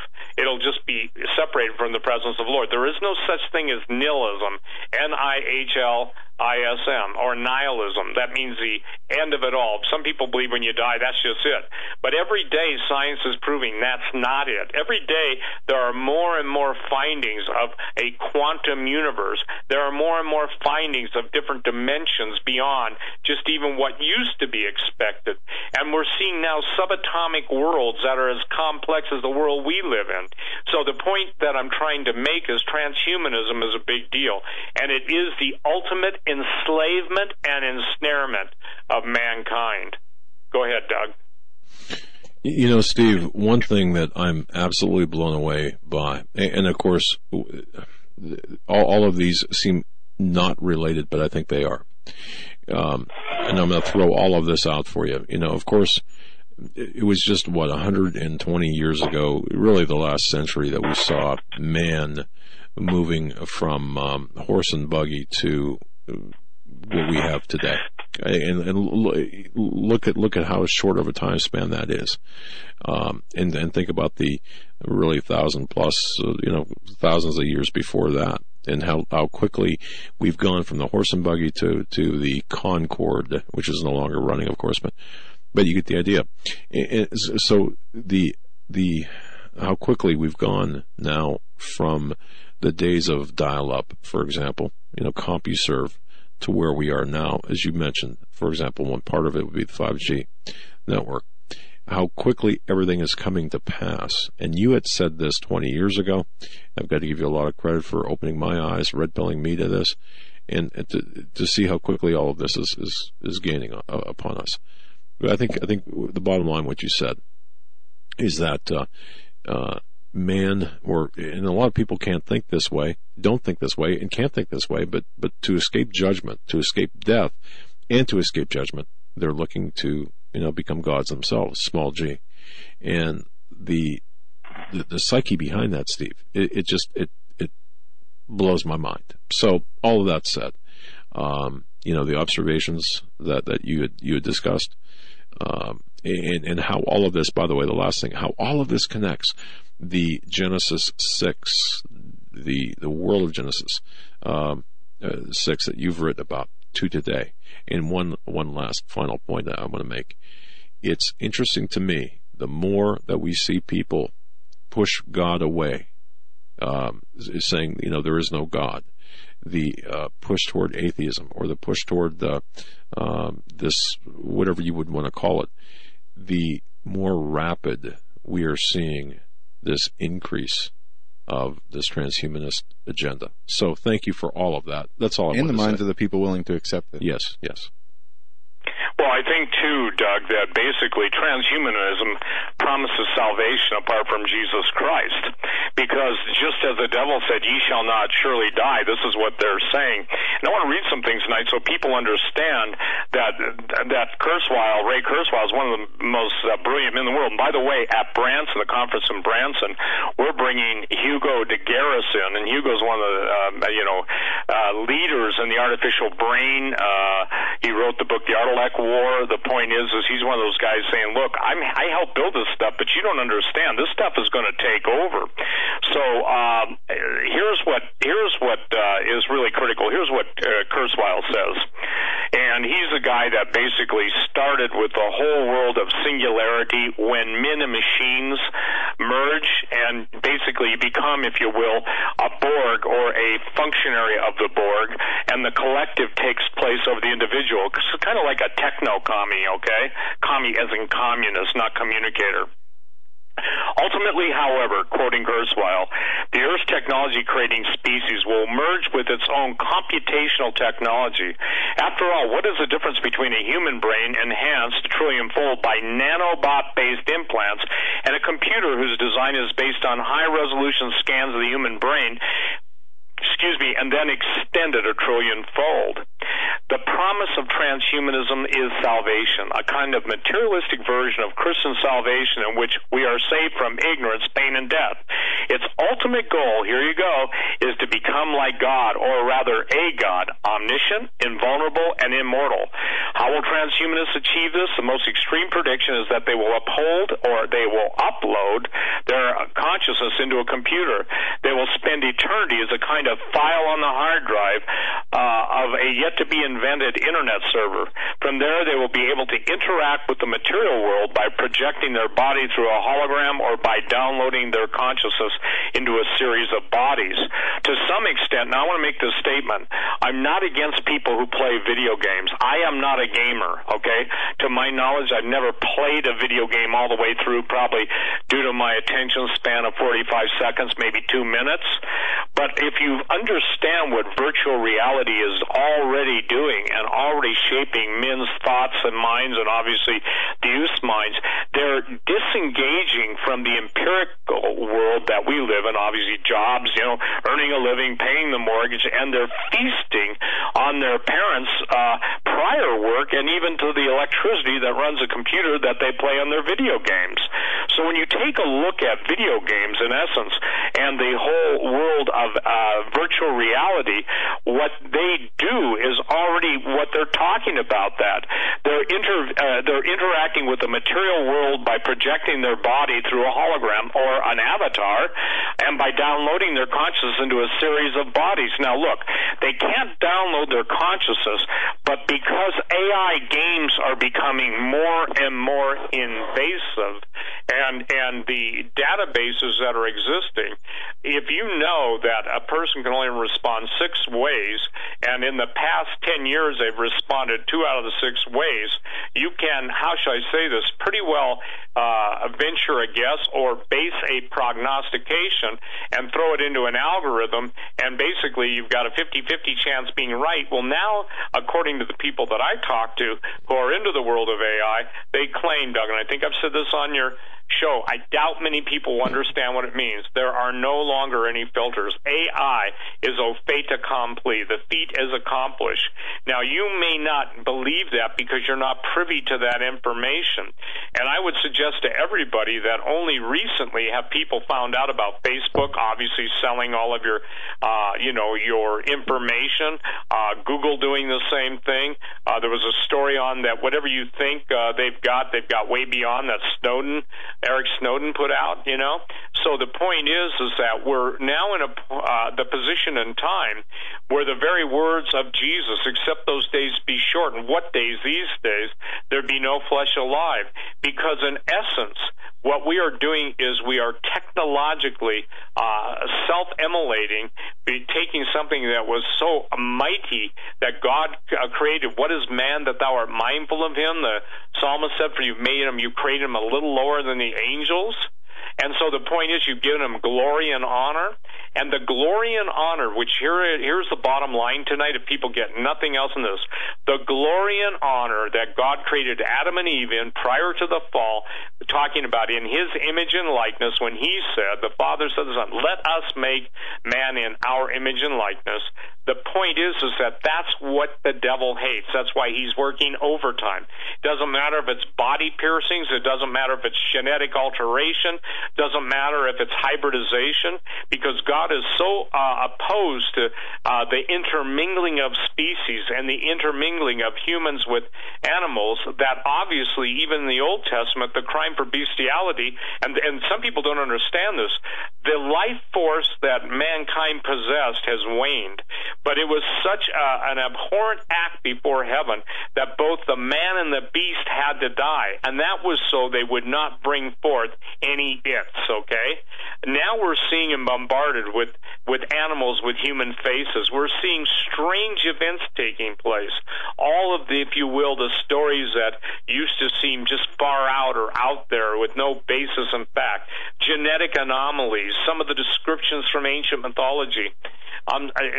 They're coming back, and they're coming back with a vengeance. Because again, if the devil can destroy the human seed, if he can destroy biological reproduction, then everything that's grown in a lab, and I would differ with the Pope on what his statements are, everything that is grown in a lab or that's grown out of the human body that is absolutely artificially manipulated, articulated, or built from whatever cell, whatever, there is a point where that's no longer creating God's image. So mankind is even messing with the future generations. And Doug, that's the great travesty of this. And again, I say this, I don't believe there's any more point that's important. I get people saying, well, you should be talking about the second coming. I am. It's closer than those of you who would criticize me for that, saying, you don't talk about the Lord enough. I've been on talk radio 9,000 hours plus, 25 years, and forgive me, but I have never failed, unless it was just a short, radio interview, to declare and to, how do I say this, to authenticate the thought processes that I use based on the Word of God. Now, people are arguing, is this the day of the Lord? Is this Ezekiel 28? Ezekiel 38? Is it Psalm 82? Let me tell you the more important thing to be asking. When the fur begins to fly, and other stuff that hits the fan, will you have been prepared physically, and are you prepared seeking God for his sustaining strength that we're all going to need? Because again, not only does man not live by bread alone, but we are in a fight that goes beyond M60s, that goes beyond, M4 and 249s, it goes beyond 134 miniguns, all that stuff. It goes into the realm of supernatural evil, launching an all-out attack on humanity. So because the professance of Christendom and not the possessance of righteousness, power, authority, and the Holy Ghost, they'd rather argue than prepare. And so we're going to be confronted, as Tom Horn's book, again, Blood on the Altar, so well stated. We're going to be confronted with a battle not only outside of us, obviously with whoever's coming against our nation, inside of us.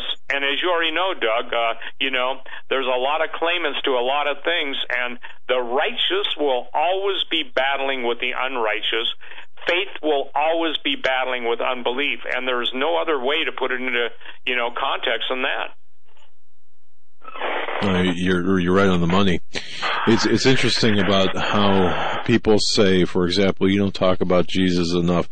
You don't talk about the second coming enough. What do people think you're talking about when you're talking exactly about the time in which we live, in which we will see the second coming, and that's what this is all about. So, man, I sometimes it just blows my mind that people don't get it. Like they should. I'll tell you what, like they'll send me an email with all the reasons why the day of the Lord will be. So I got one. Now, I'm not making fun of you, John. I'm just saying let me say this. They'll always put their prophetic understanding in the future, but they cannot identify with where we are at now. Okay, right. The South. I used to tease Pastor Langford about this. In the South, they always say this is fixing to happen or that's fixing to happen. And I always say to David, I said, listen, there's nothing fixing to happen. It's happening now. So you ask yourself, what will it take to get people's attention? You're already seeing the vilification of Christianity within this country. You're already seeing if you will, the putting down of Christians and the elevation of Muslims. You're seeing every manner of evil, every manner of perversion sworn against the Lord Jesus Christ. And meanwhile, the millionaire wimps don't even, I'm talking about the ones who are in churches now, who have mega churches, they would never deal with this thing because, God just wants us all to just have the best years of our life, and the best years of your life are now, Brother Hagman. And I just want you to know, seriously. Meanwhile, we're divorced from true history. Did it ever dawn on everybody that when abortions became the order of the land, that there was no difference between us and the Canaanites that used to burn their children alive? There's no difference from us and the Philistines, who they'd take little babies and they'd slit their throats and anoint the anchor ropes. The Philistines were seafaring people. There's no difference in the Sardinians, any place in the world. Children have always been sacrificed. The innocent blood is demanded by the fallen ones to basically appease their bloodlust, because the life is in the blood. And I don't know how it works, but I'll use a term, I think I've used it before. It's a form of cosmic vampirism, okay? And even to the sense the aliens are messing around. And I want to share this. A technologically advanced civilization doesn't need to come to Earth for a good time with Earth women, then experiment in their private parts, or the same thing with men, abduct them and force them to everything, even impregnating them, then coming back and harvesting the baby. I don't think that's an advanced culture. Excuse me, I can take you back 4,000 years and show you where that was a going practice. And by the way, in case somebody wants to know, it was the fallen angels who taught the Earth women how to abort their babies. Most people don't know that. So when people say to me, you talk about fallen angels too much, well, who do you think is behind the real shadow state? Who do you think is the evil genius? Who do you think think has been tying all these loose ends to history to bring it to this point now that the Word of God might be fulfilled? Who do you think that could be? Well, obviously, all the great tyrants of history die. All of, one man's kingdom is another man's ruin.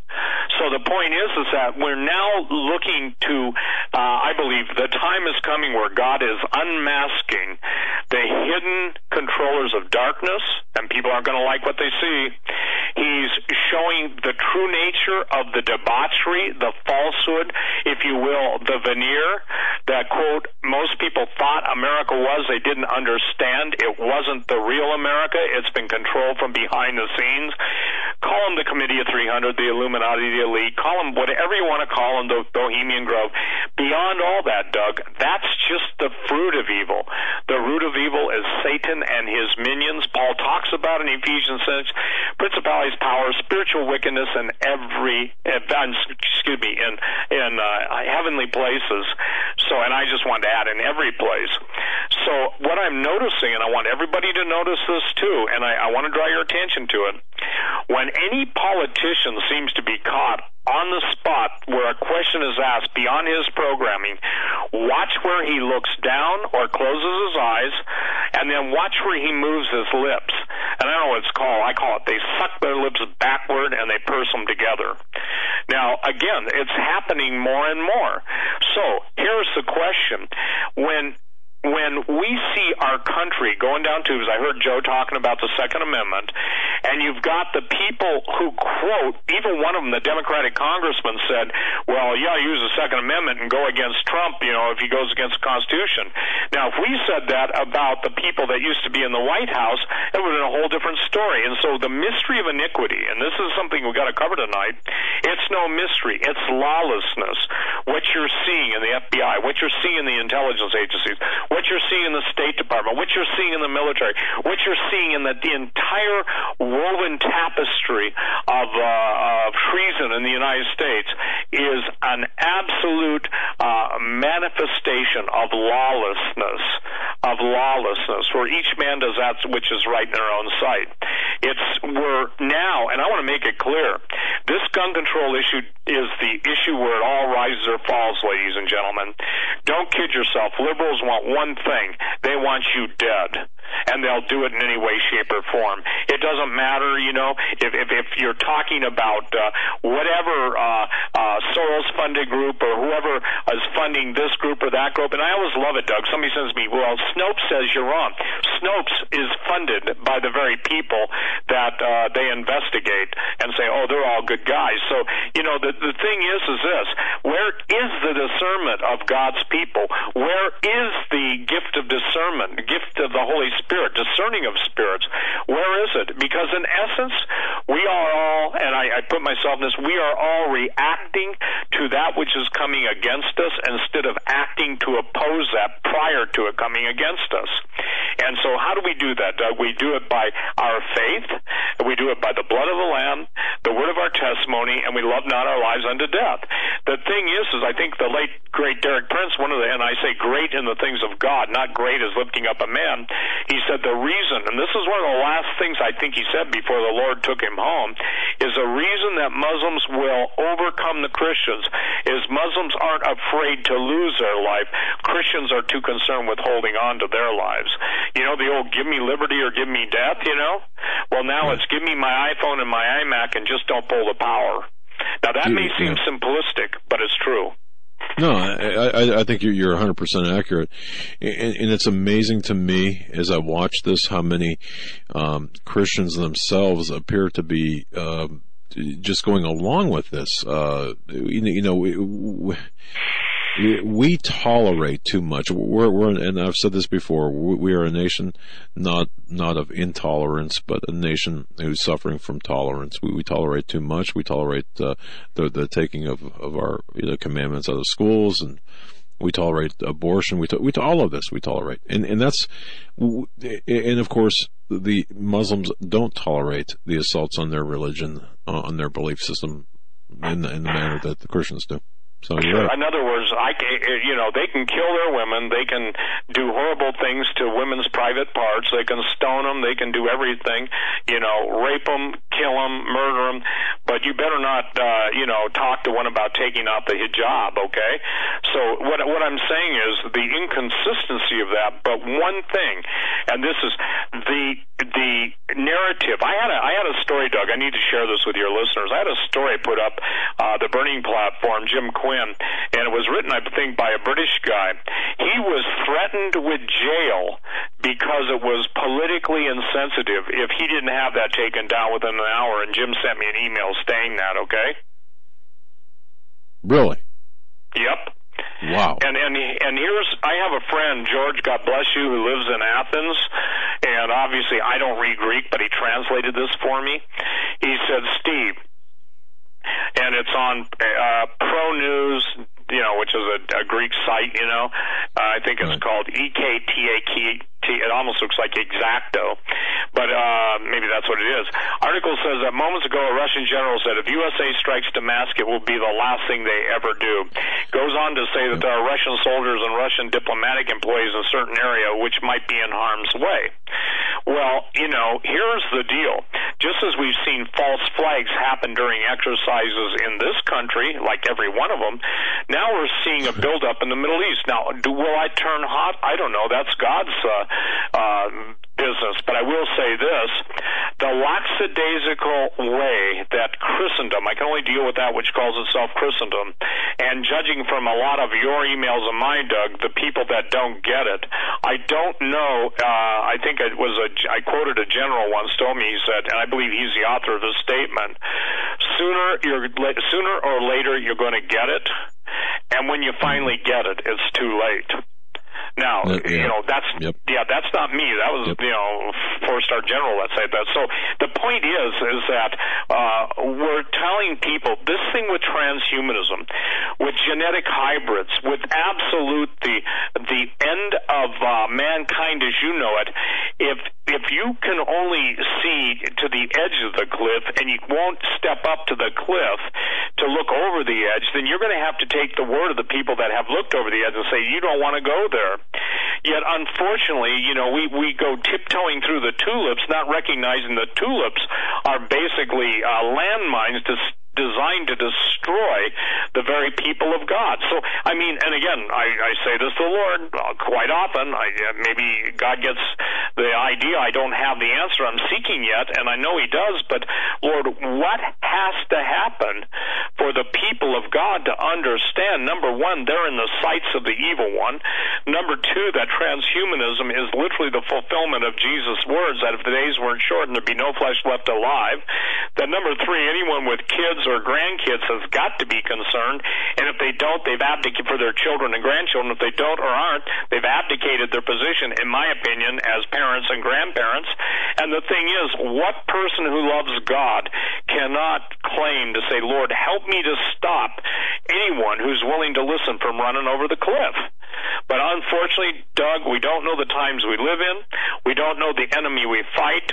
We don't know the nature of the battle. And I'm not talking about, I'm not talking about living like hell and then talking about spiritual warfare. I'm talking about the real necessity of being the salt of the earth. So right now, just remember this: the devil will provoke a leader to do things that the leader wouldn't normally do, but he does it out of provocation. I know I've been provoked and said stuff I wish I hadn't, done stuff I wish I hadn't, but when you do that, there are ramifications. So the thing is, we got to do what we're led to do, and then others that don't even know there's such a thing as being led of the Spirit of God had better learn that it's a critical point and juncture. We don't rule by what we know. We rule by who He has revealed Himself to us.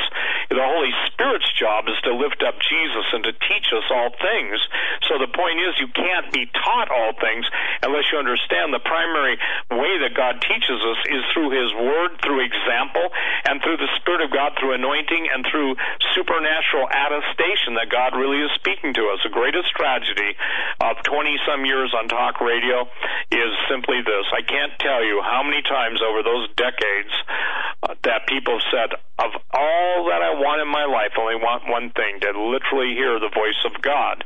And to to not only literally hear it, but even hear it so they know it, like in the still small voice. I'm not talking audibly necessarily.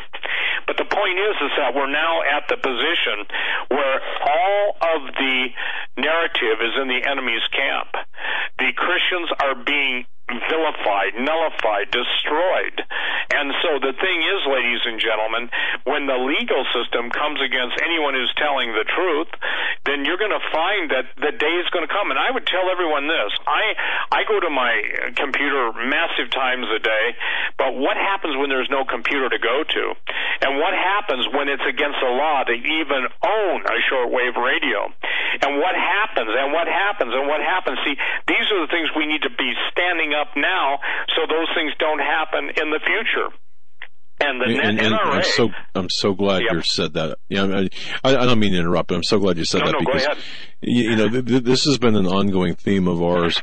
We're talking about, you and I, we together, and individually and together are fighting for others.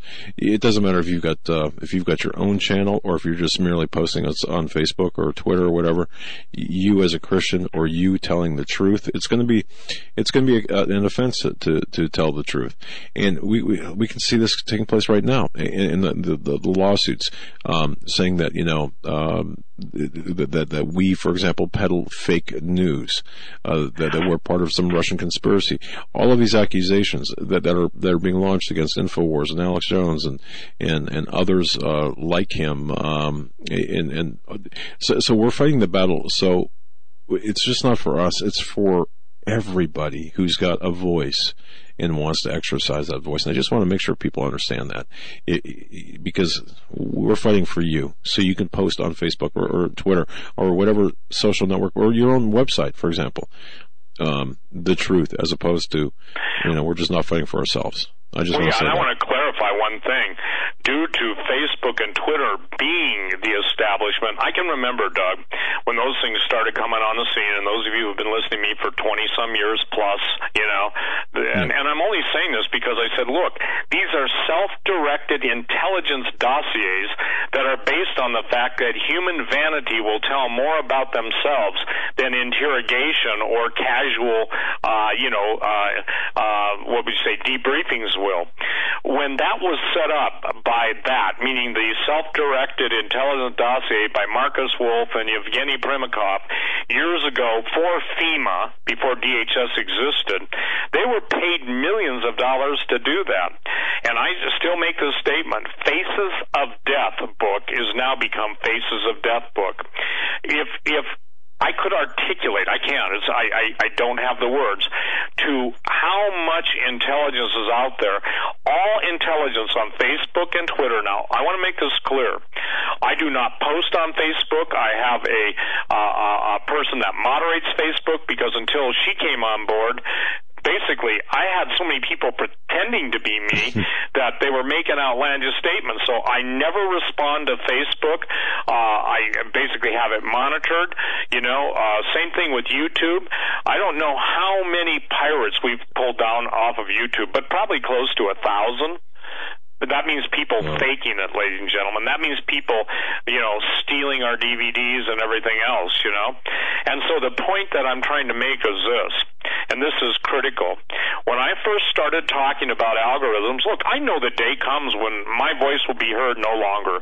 Not a threat, not a wish at this point, although sometimes I think it is. And then all you're left with is that which God has quickened to your spirit and made real in your heart. And if there's anything that's said, it's just that take it to the Lord in prayer. Trust Jesus. Jesus said that He'll never leave you nor forsake you. It's not talking about the casual inquirer or somebody that's just, so hungover or so stoned, but even God's redemption can be in those cases. But I'm just saying, those who really want to know God and really want Him to reveal Himself to them will. But isn't it interesting, Doug? We have the greatest religious movement in the world now, Islam, and there's nothing said about it or any of its associated activities, yet Christians are evil. Christians are evil. White gun owners, white gun owners. Well, that's coming from a guy that was trained under a black preacher who kept saying saying white people are evil. White people are evil, you know.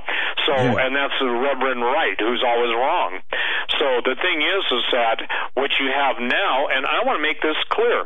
We talked on your show, Doug, years ago about all the weapons that were purchased and all the billions of rounds of ammo, and those mysteriously got placed throughout the country. Does everyone remember the words of the former entity in the White House that he wanted to have a civilian army as strong and as well equipped as the military? Do you remember that? Oh, yeah, exactly. And yeah, one can argue that that's already been accomplished, but not in the way perhaps many people thought. But go ahead, yeah.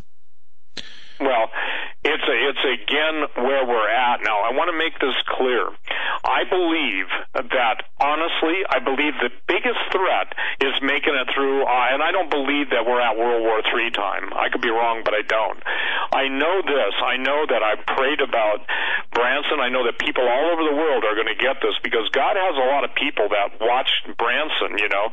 They download it or whatever, or they watch the videos. Those videos have gone all over the world. So I know that whomsoever God appoints or anoints to listen, to watch, to come, whatever, they're going to be the one who has the information source. Now, I know there are other what do you call them, conferences. I know that, okay? There are a bunch of them. God bless everyone who's involved in the conference bringing the teaching of God's Word.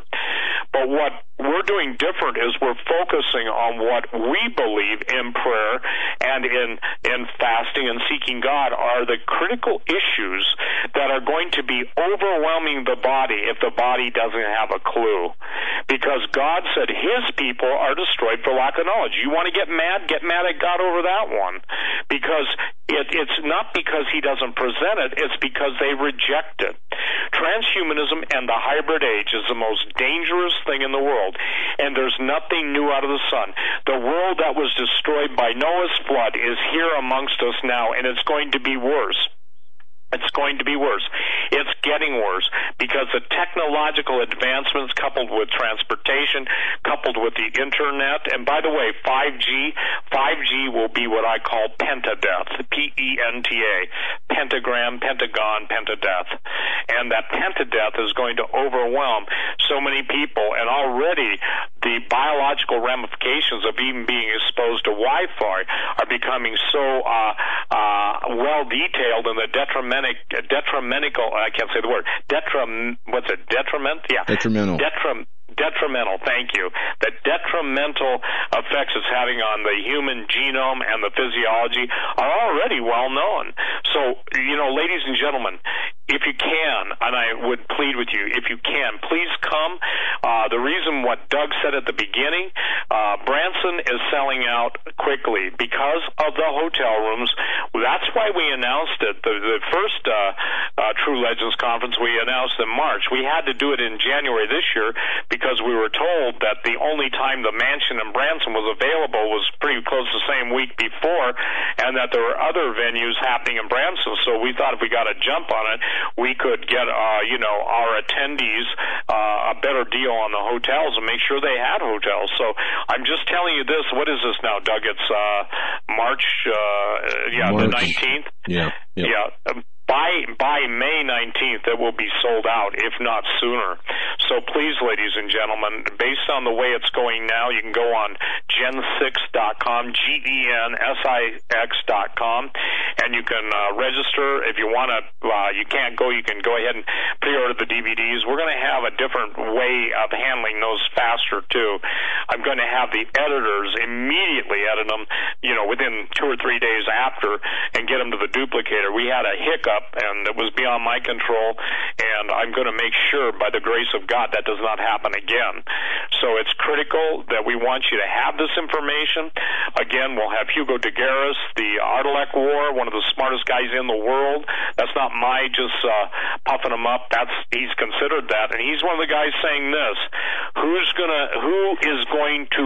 He's concerned that the robots are going to win. The Terminator, it's funny, isn't it, how Hollywood told you how it's going to come, told you that it's going to come, and yet still people don't believe that we're at the point where it will come. And that's the whole point of this conference, to say this is where we're at now. Imagine Yep. and that's what they tell us. Imagine what you don't know. And that's, well, yeah, I don't even have to say anything beyond that. Imagine what you don't know. But I've got to say the first conference in Branson really, boy, you talk about an education in enlightening me, plus the people there were also great. So, and this year is just going to be fabulous. You're going to have some surprises for us too as well, right? When I say surprises, I'm talking about some visual aids, shall we say? Steve, did we lose you? Oh, I'm sorry. Yeah, I just muted for a minute while I coughed. The visual aids are going to be pretty profound. I've seen some criticism of the skull. Listen, when we got 1585 actual conquistador Catholic chroniclers that want to make sure that the church got its share and the King of Spain got its share, and they gave the exact dimensions, and we have an artist reproduction. We'll have a 12-foot giant there. I think the 12-foot giant is going to weigh 700 pounds. It's so heavy and so big that we had to, Mark Patrick, the sculptor, who, by the way, is one of the finest anatomic sculptors in the world, we had to get a special pulley system. It takes two people on 3 or 4 different parts. When you're talking 12 feet high, remember, that's just how high it is. It's probably close to 6 to 8 feet at the shoulders. The feet themselves are, I think, sub 40 inches. And this is all based on the literal, if you will, measurements that the conquistadors recorded. And also, Doug, just in the last couple weeks, I actually have been given some of the different newspaper articles from the 1880s into the 1900s that literally talk about the Smithsonian covering up and fighting Stanford University for the bones of the giants. And we're talking 12 and 20 footers. So here's the thing. If I can prove, and when I say prove, the skeptic isn't going to have this, and obviously the people that want it covered up they'll come up with every excuse. But when I have eyewitnesses telling me they've been there and their story checks out, even to who their relatives were and stuff, I mean, I think people are going to be blown away. How this relates to transhumanism is simple. The fallen angels want to genetically recreate the bodies or a body-like structure for the evil spirits that were half fallen angel and half human to come and possess. That's what I'm going to be speaking on, demon-possessed machines, and what it means when something is supernaturally possessed. Because in order to possess something, you have to have self-awareness. One of the things that AI, artificial intelligence, is trying to do is basically find the mathematical formula. Well, guess what? The demons, the disembodied spirits, are more than happy to help out. So the subjects that we're going to track there, or actually share, is the danger in autonomous killing machines. I don't think, Doug, people understand what that means. That means if a demon is possessing a machine, a supernatural evil presence, then it can go beyond its programming. And in going beyond its programming, then something else takes over. So, we've got about, a minute or two. Can I run through some of the subjects we're going to talk about? Yeah, go ahead. Real quick. Yeah, we're going to be talking about cryonics, the freezing of bodies to bring them back. We're going to be talking about how virtual reality will be indistinguishable from real reality. We're going to be talking about gene therapy, RNA interference. By the way, Sharon Gilbert is going to be there, molecular biologist. She's going to be dealing with that stuff. We're going to be talking about space colonization. We're going to be talking about terraforming. Terraforming is changing a dead planet into a live planet. We're going to talk about cybernetics. We're going to be talking about autonomous self-replicating robotics. The simple word is when the robotics say, hey, we don't need humans, we'll build ourselves. And, oh, by the way, kick out that, part of our programming we don't like. We're going to be talking about nano manufacturing, molecular manufacturing. We're going to be talking about mega-scale engineering, terraforming. warming. We're going to be talking about mind uploading. We're going to be talking about, artificial general intelligence, and then I'm going to be talking about supernatural impartation of evil intelligence. And do you need to fear the rise of drone assassins? How do you stop a killer drone when it's already gone autonomous on you? So those are the subjects we're going to be talking about. And people, you better believe it's relevant, because again, Jesus said, if he didn't shorten the days for the elect's sake, there'd be no flesh left alive, no human beings. And then think of the poor animals, what they're doing to them. I can tell you what, it is heartbreaking, but God never puts us in a position where we cannot be more than overcomers by the faith in the blood of the Lamb. Amen, Doug. Amen, brother. God bless you. We're out of time. We got to run. SteveQuayle.com. True Legends, the conference. Get your tickets now. We'll be right back.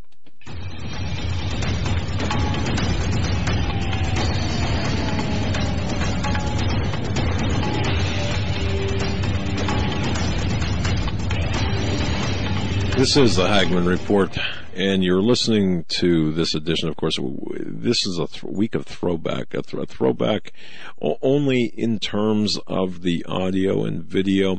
We're running audio only tonight. The video, of course, we still have the video option there, but you're not seeing our beautiful faces. Perhaps maybe that's a vacation for you. I don't know. But doing some things behind the scenes in many respects. And this is what you support us for improvements. So slight deviation just this week for major improvements. Our next guest, Peter Barry Chowka, at Pete Chowka on Twitter, and of course he's a regular guest on the Hagman Report and a frequent contributor to HagmanReport.com. His latest open war breaks out of Fox News, the inside story. Before we get to Peter, I want to tell you this: we love our sponsors, especially those sponsors who provide a critical service. Now, speaking of service, do you have a service business? Do you own a service business?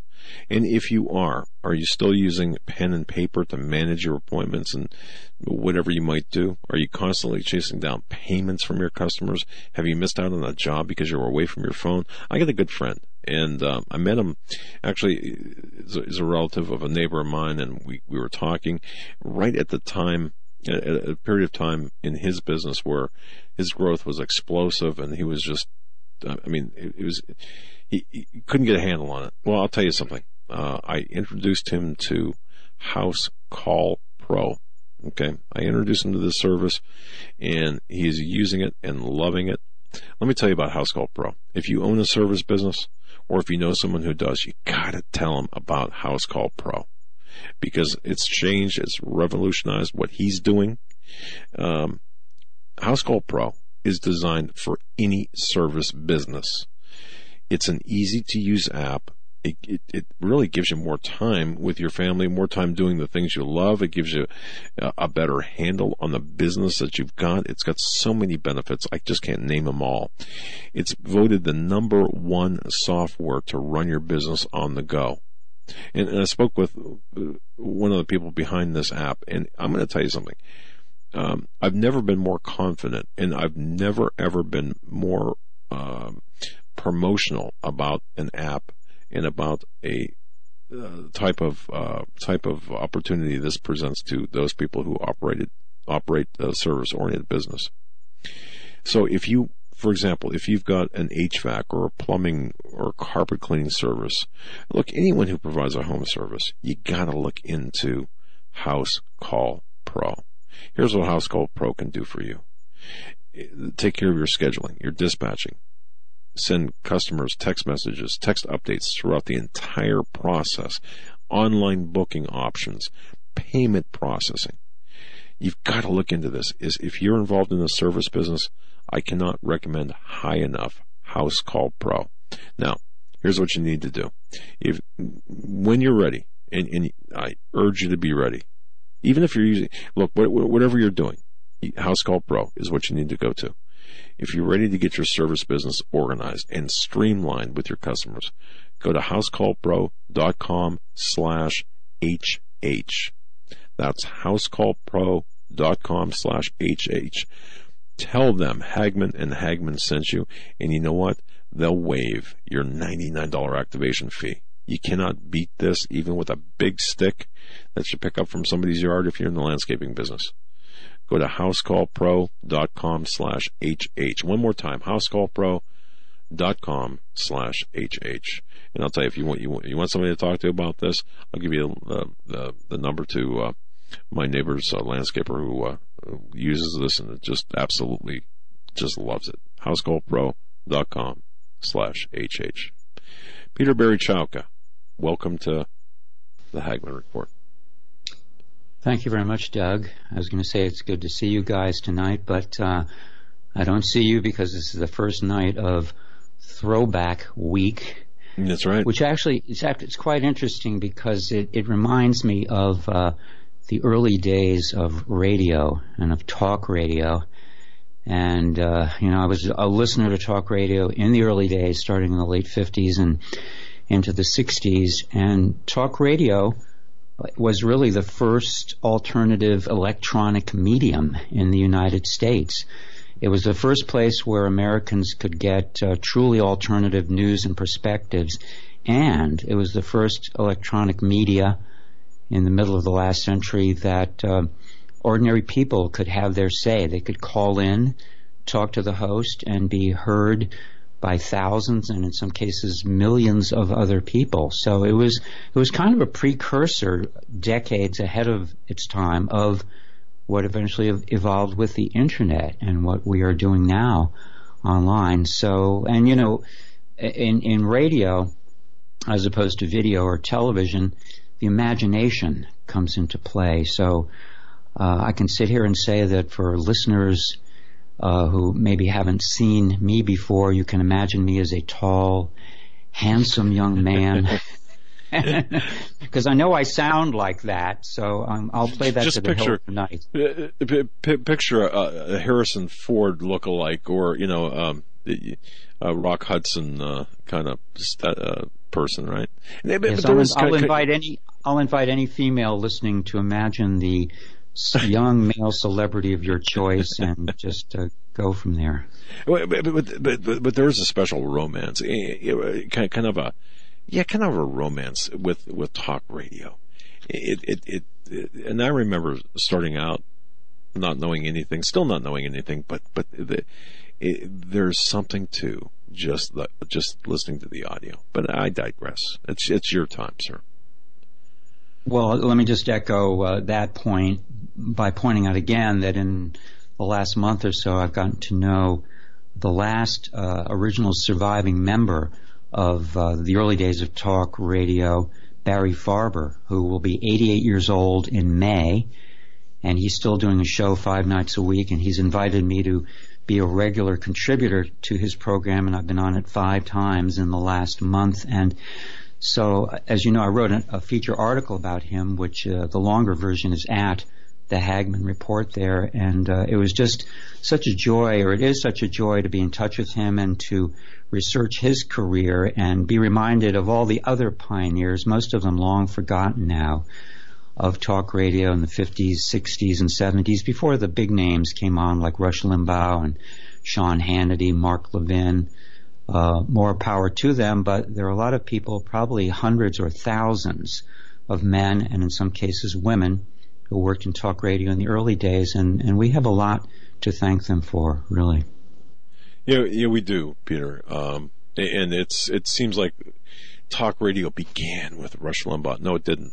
It began with in the 80s. No, it didn't. Long before that. So it's interesting as we look over the last half century and the history behind this.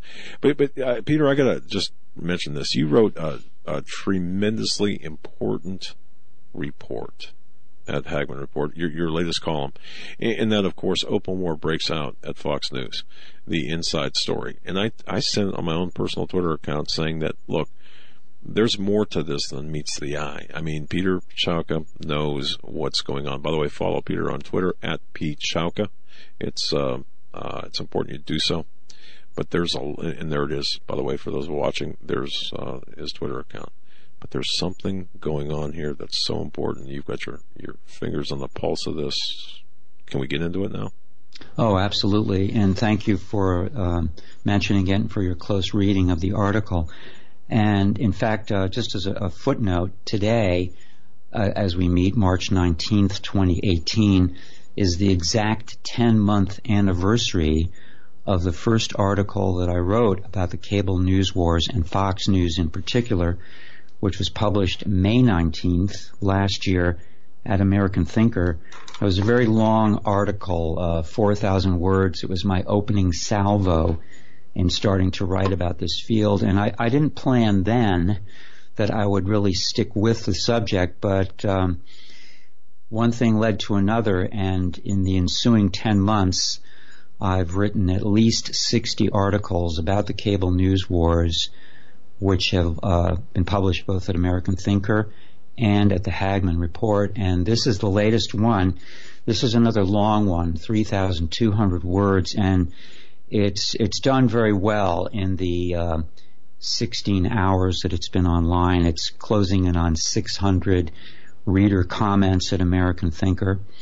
And it's also posted at the Hagman Report, so people can easily find it there by going to HagmanReport.com. And thank you for keeping it at or near the top of the page right now. And the genesis of this story began 6 weeks ago tonight, when I was informed by a source at a high level of the Fox News Channel that the Cold War between some of the on-air talent at Fox News, which had broken out into the public preliminarily last year with the gauntlet thrown down by Chris Wallace and Shepard Smith, who work for the news department of Fox News, as opposed to what's considered the opinion department, the opinion being primetime hosts like Sean Hannity, Laura Ingraham, and Tucker Carlson.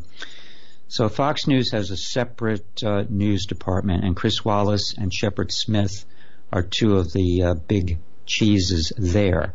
And last year they went on the record saying nasty things about, in Shepard Smith's case, President Trump, but also in both of their cases they started taking on the opinion hosts and Sean Hannity in particular, without, I don't think, actually naming him.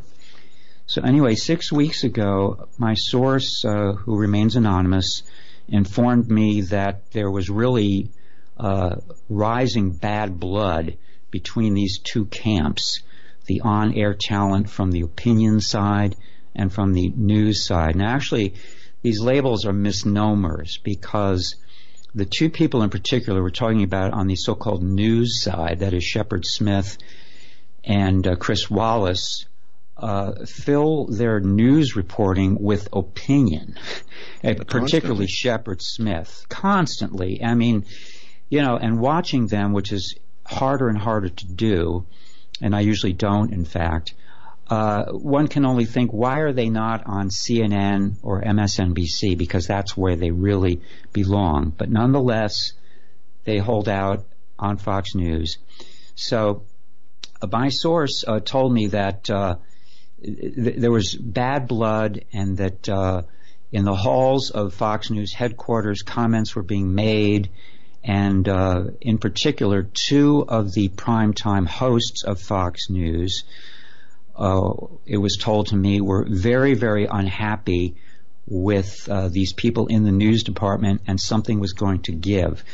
Now, at that point, I considered writing an article based on that, but I didn't really have enough to go on, and I didn't have a second source. Not that I didn't trust my primary source, but it's kind of a given that if you want to be a responsible journalist using anonymous sources, you really have to have more than one source. So I just sat and waited, but in the meantime, I started doing a lot of research from open sources to fill in the context, and I drafted a first draft, which was about 2,000 words, based on largely what Chris Wallace and Shepard Smith, where are they coming from, what are their careers about, what had they been saying and leaking and intimating, etc., in throwing down this gauntlet.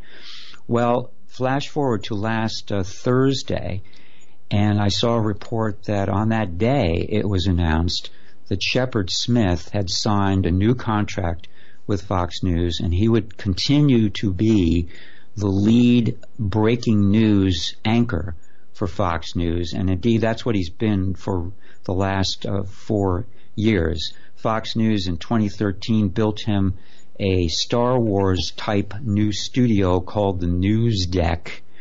And if you watch Fox News between 3 and 4 p.m. Eastern, Monday through Friday, you see that special studio set on display with Shep Smith holding court there.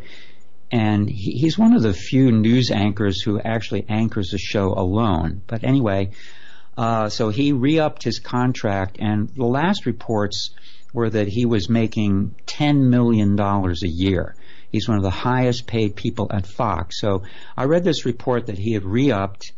He maintains his title and importance, and when anything breaks, like God forbid, a mass shooting or a major weather event, he breaks into Fox News programming whatever time of the day or night from the news deck and does the live breaking news, in some cases for hours at a time with no interruption. And he likes that role. He glories in that prominent role, which he has carved out for himself, obviously with the assistance of the people running Fox News now. So I was disturbed at that report, and I thought, this is not good news because this guy is a leftist. Well, it took a few short hours, before Time magazine published online a 3,000-word article, which is long for them, which was a total hagiographic article. Hagiographic meaning it's like a worshipful article that's written like a PR article, in favor of the person that they're writing about. And let's see, they titled it, looking at my article here where I quote extensively from it, and what did Time title that article? Well, anyway, it's I quote extensively in my article today at American Thinker and at Hagman Report quotes from this article in which Shep Smith basically went on the attack and said very demeaning things about the opinion programming. For example, he said, "We serve different masters." These are direct quotes. "We work for different reporting chains. We have different rules. They," meaning people like Sean Hannity, "they don't really have rules on the opinion side. They can say whatever they want. I don't really watch a lot of it. I'm busy." Then he says, "I get that. I don't work Peter, there." I just hope people are paying attention to this, because what you're laying the groundwork for what is coming. And yeah, absolutely. This is so critical. So please, because this is bad news. The bad news will come in our discussion before we conclude. But just, he basically goes on in these extensive quotes. Now keep in mind, okay, this article in Time broke this article on the day when it was announced that he had signed his new high-figure contract. This article had been in production for at least a month with his full cooperation, 2 extensive interviews with the Time reporter, and a bunch of photographs that were taken, which are very, very well done. Black and white artsy photographs, which made Shep look like a great hero. And let's see, I had a description of this, which I'm looking for. Okay, here's the attitude of the Time article. It's like, even though this guy, Shep Smith, works for Fox News, which all of us hate, he's a serious journalist, and he isn't so bad after all. Let's give him credit for trying to hold the line against Trump partisans like Hannity. That's the tag that I've given to this article. That's what this article really says. That's where it's coming from. It's a disgusting piece of idealized journalism, which I said in my article should be taught in journalism schools as an example of how not to write an article about a famous person, because it's a hack job piece as if it's written by public relations. So it didn't take long for Sean Hannity, who is by implication smeared in this article. And by the way, the mainstream media jumped on this immediately, and they said, wow, Shep Smith is going after, there's a civil war in essence at Fox. So Hannity tweeted at 12:44 p.m. that same day on his Twitter, while Shep is a friend with political views I do not share and great at breaking news, he is clueless about what we do every day. That is, people like Sean, Sarah Carter, John Solomon, Greg Jarrett, and all the excellent journalists who have worked on his program for the last year to tell us the truth about what's going on here. He went on, Hannity breaks news daily, and then he listed some of the things. This is real news. 41 minutes later, Laura Ingraham, who of course follows Sean Hannity at 10 p.m. Eastern, said on her Twitter, always liked Shep, but his comments were inconsiderate and inaccurate. The hardworking team at the Ingraham angle does real reporting, develops important sources, and scores big interviews. Very proud of them, end quote.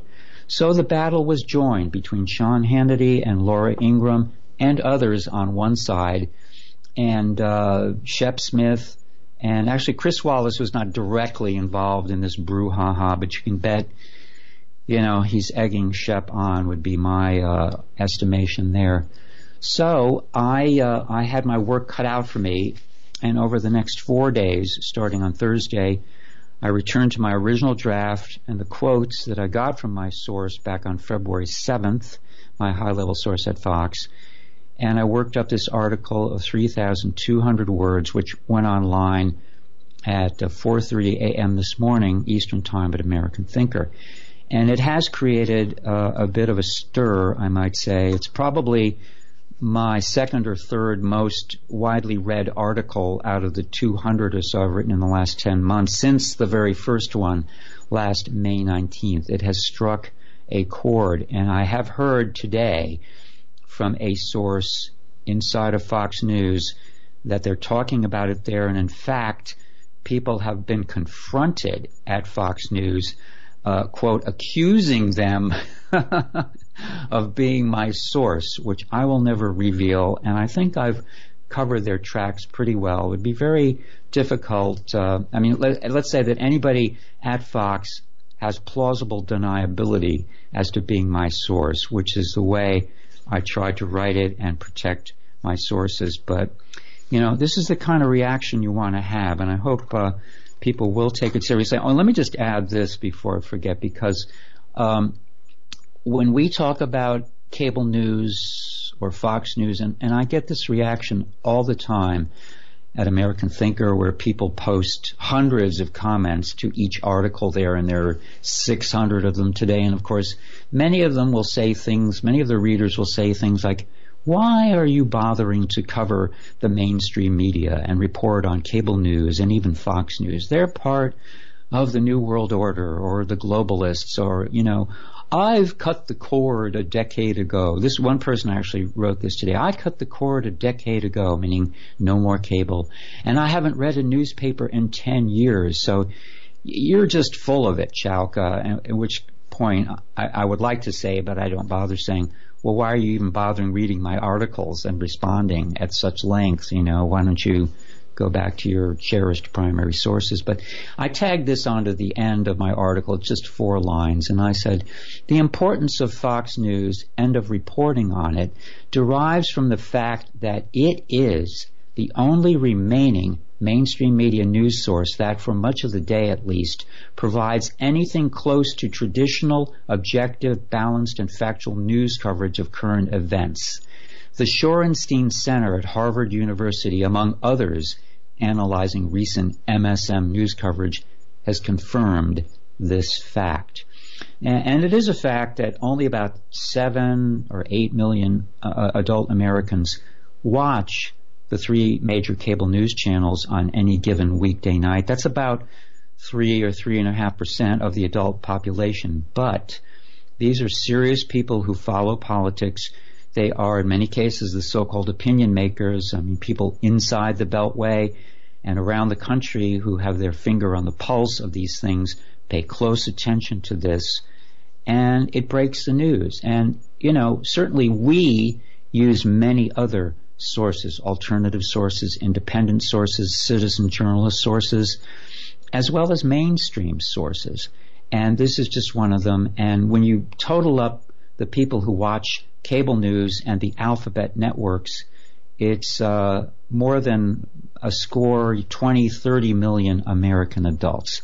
So they still have influence. They're still important. But beyond that, as I said in my 4 lines that I quoted, Fox News in particular, no matter what you think of it as a whole, has broken stories in the past year, especially on Hannity's show and Laura Ingraham to an extent, and the Fox News, Fox and Friends morning show, Tucker Carlson, Judge Jeanine on the weekend, and some of their other programming that is unprecedented and stands alone not only in the mainstream media but in the entire range of media, highlighting stories which have gradually borne fruit.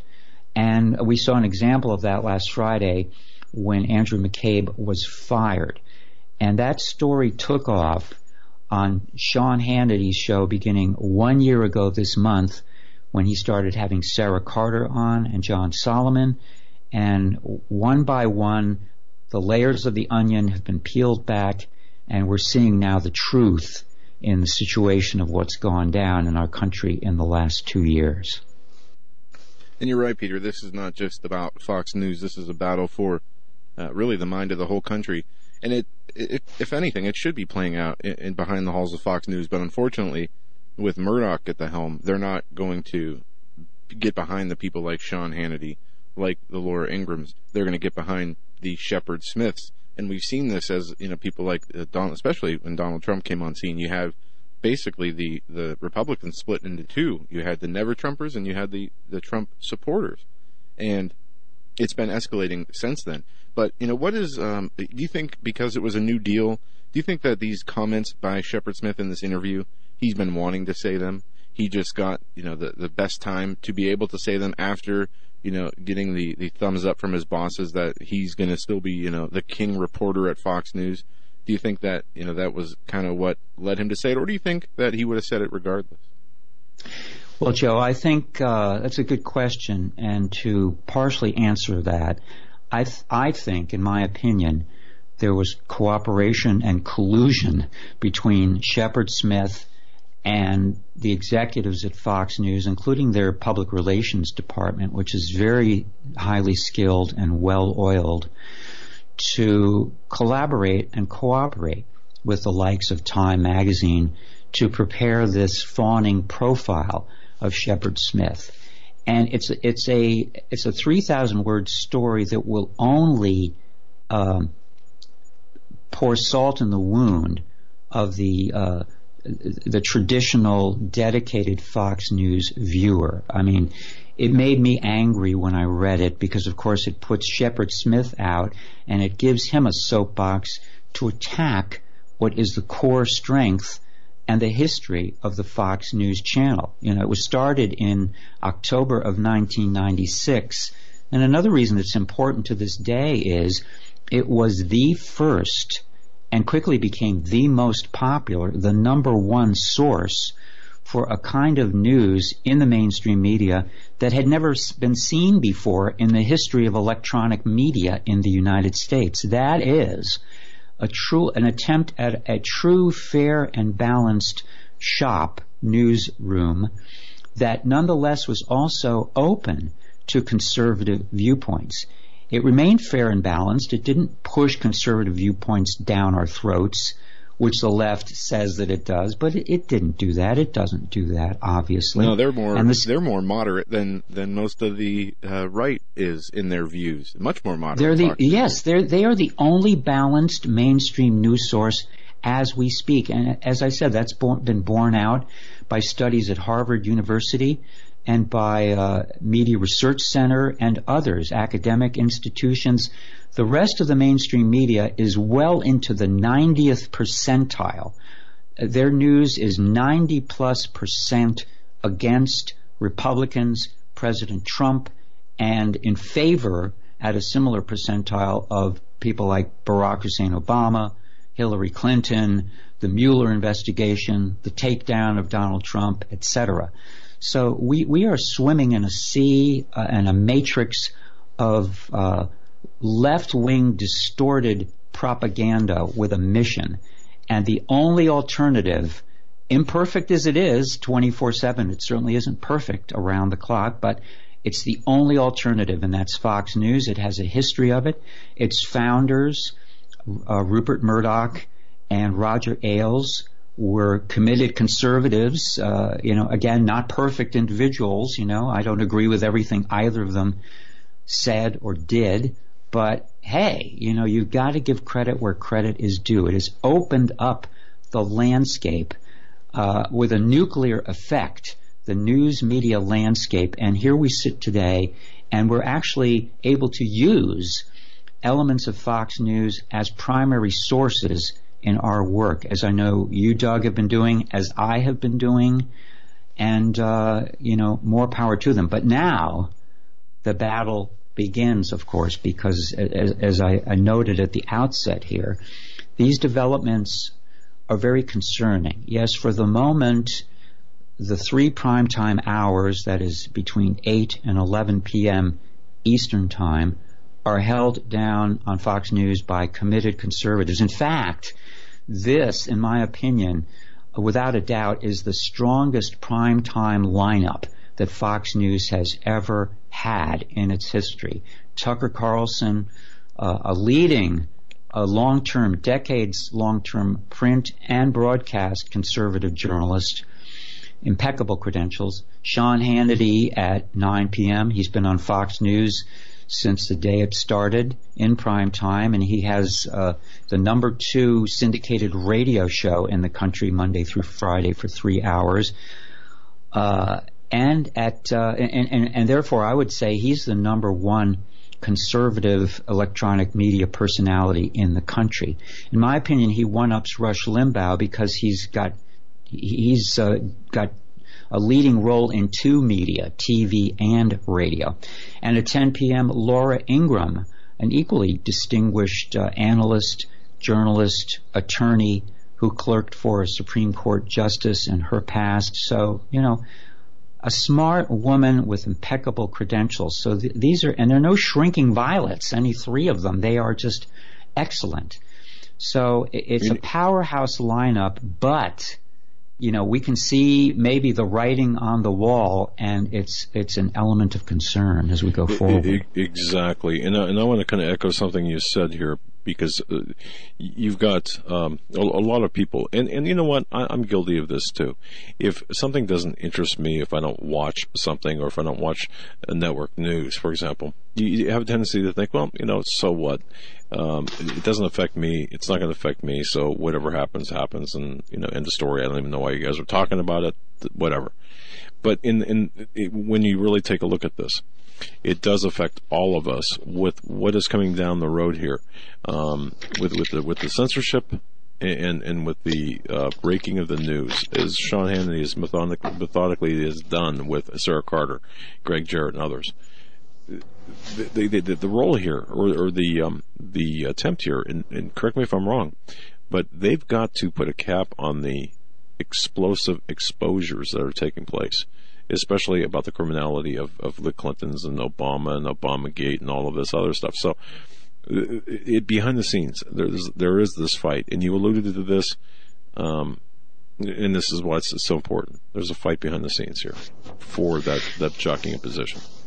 Right, and one thing we have to be concerned about is, in recent years, actually the last year and a half, following the unceremonious ouster of Roger Ailes, who was the co-founder and the CEO of Fox News, and who was in virtual minute-by-minute control of the channel between 1996 and 2016, when he was let go after allegations that he had sexually harassed some female Fox News staff, allegations he denied, and he passed away last May 18th, by the way. But that began the slow but inexorable change in Fox News, both at the executive and managerial level, and to an extent at the on-air level. It took a while for that to kick in. Megyn Kelly, who was on at primetime 9 p.m., left in January last year, good riddance. Then Bill O'Reilly was let go in April of last year, possibly good riddance, although I don't like the way he was ousted, again, unceremoniously, and as a result of a left-wing organized boycott of his sponsors, a very dangerous thing there that was pursued, and that is now aimed at people like Sean Hannity by his enemies. And the summer was a weak point last summer for Fox News. They put that terrible show, The Five, on at prime time. But then last fall, they finally got their act together with the primetime schedule I've described, and also they have 2 live news shows, one at 7 p.m. Eastern and the other at 11 p.m. Eastern. So they have live programming for 20 hours a day. The only repeat hours are between midnight and 4 a.m. Eastern time when the primetime schedule is replayed.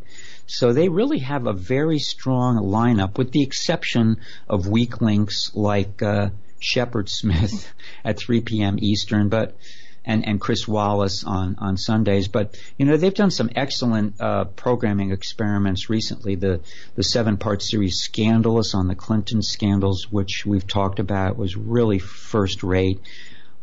This new program they've had a second showing of this weekend called The Wise Guys was an interesting experiment. And Mark Levin's new show, which is a long-form one-on-one interview for an hour, which is a very interesting concept, although people are commenting saying, well, that's boring, but okay, it's not your cup of tea. But it's really great to be able to get into a thoughtful, intelligent discussion with someone who knows and is an expert in an area, who can give long-form answers and not have 2 minutes before he or she is ushered off the stage. So Fox is doing some interesting stuff, but at the executive helm now, Rupert Murdoch, the 86-year-old founder of the 21st Century Fox empire and, a mogul from way back, started in Australia, went to Britain, made his fortune there, then came to the United States, now is an American citizen, started Fox News in 1996. He was kind of the last one left standing, a conservative, but he was injured, seriously injured, it turns out, in a boating accident early this year. And, of course, it's on the QT of how he's really doing, but indications are that he is not in very close monitoring or control of Fox News. Meanwhile, as one executive after another has left, basically any of them who are close to Roger Ailes, the original co-founder who was ousted in 2016, new players have been brought in, and the real 3,000-pound elephant in the room here is the potential role of Lachlan Murdoch. This is the 46-year-old son, one of the 2 sons of Rupert Murdoch. The other one is James Murdoch, and he's also an executive there at Fox. But he's probably going to go over to the Walt Disney Company, because the Walt Disney Company is about to buy many of the assets of 21st Century Fox, the film studio, some of the production facilities, but not including Fox News. So it looks like Lachlan Murdoch, this 46-year-old, is sort of ne'er-do-well, I would describe him. This guy was kind of a hippie type in his youth. I think he's the one who started the hip-hop record company, although that may be his brother James. But, they're left-of-center guys who married very left-wing women who have great influence in their life. One of them tweets constantly her dislike of Donald Trump and her disdain for the Republicans. I think that might be James Murdoch's wife. I get them a little mixed up here. But anyway, Lachlan Murdoch is a role has been designed for him to basically carry on as the scion of the Murdoch family as his father winds down and, God forbid, passes from the scene. That's going to happen eventually.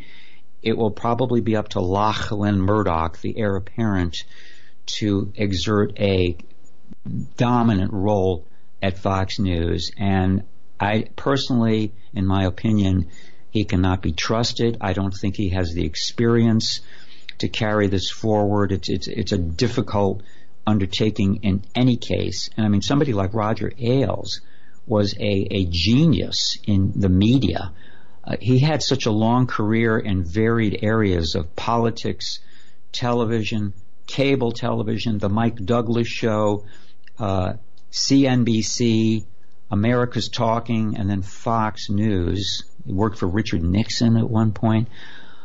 You know, he had so much experience. He was a brilliant writer, too. He wrote a fabulous book called You Are the Message in the late 1980s, which I read and studied. An excellent book on just how to present yourself in the media. It's kind of a Bible of the industry.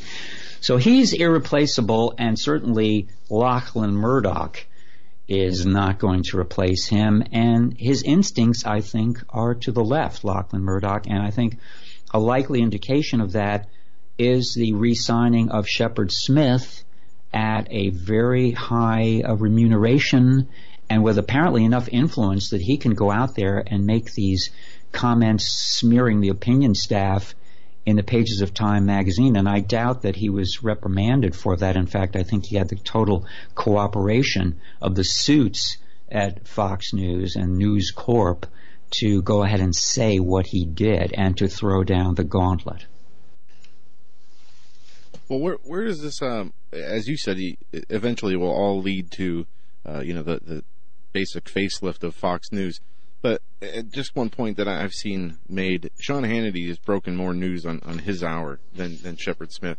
But the coordinated attacks are there, and you're going to see him try to be removed first. Laura Ingraham, she's just getting started, and as you said, Levin has his new Fox show. And I just don't see how the viewers of Fox would go with the Shepard Smith, even in we're talking about strategy of Fox News as a business and staying relevant in the mainstream media. If they wanted to just become another mainstream media channel like MSNBC, like CNN, they could do that. But I can't see them. I can't see anybody continuing to follow them if they continue to get rid of their talent. But Joe, I think it's ideological driven, though. But if it would be, then you'd think that they would stick to what their base wants, not what the world wants from them. The ideology of the people writing the paychecks, and I think that's going to change. I don't know, Peter. That's just my thought.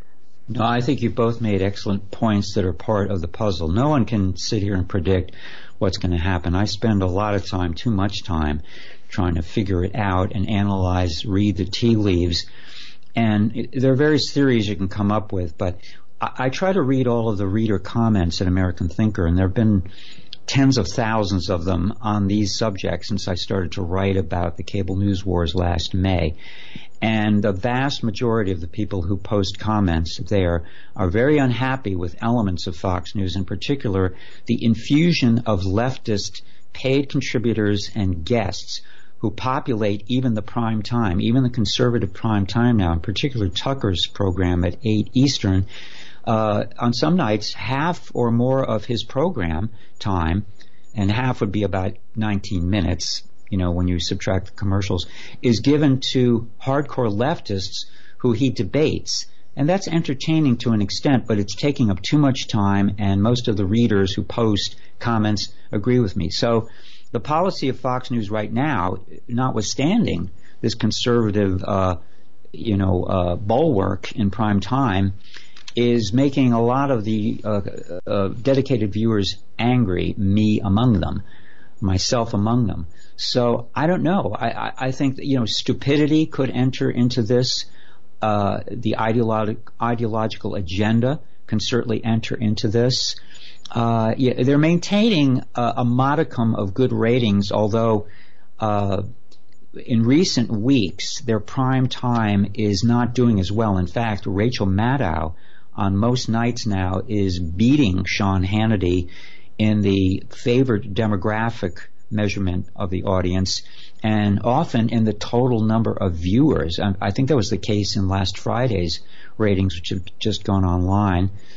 And so it's a real bouncing ball there, ratings, who's going to be on top one night to the next. And Fox overall is still on top in terms of total viewers and total day.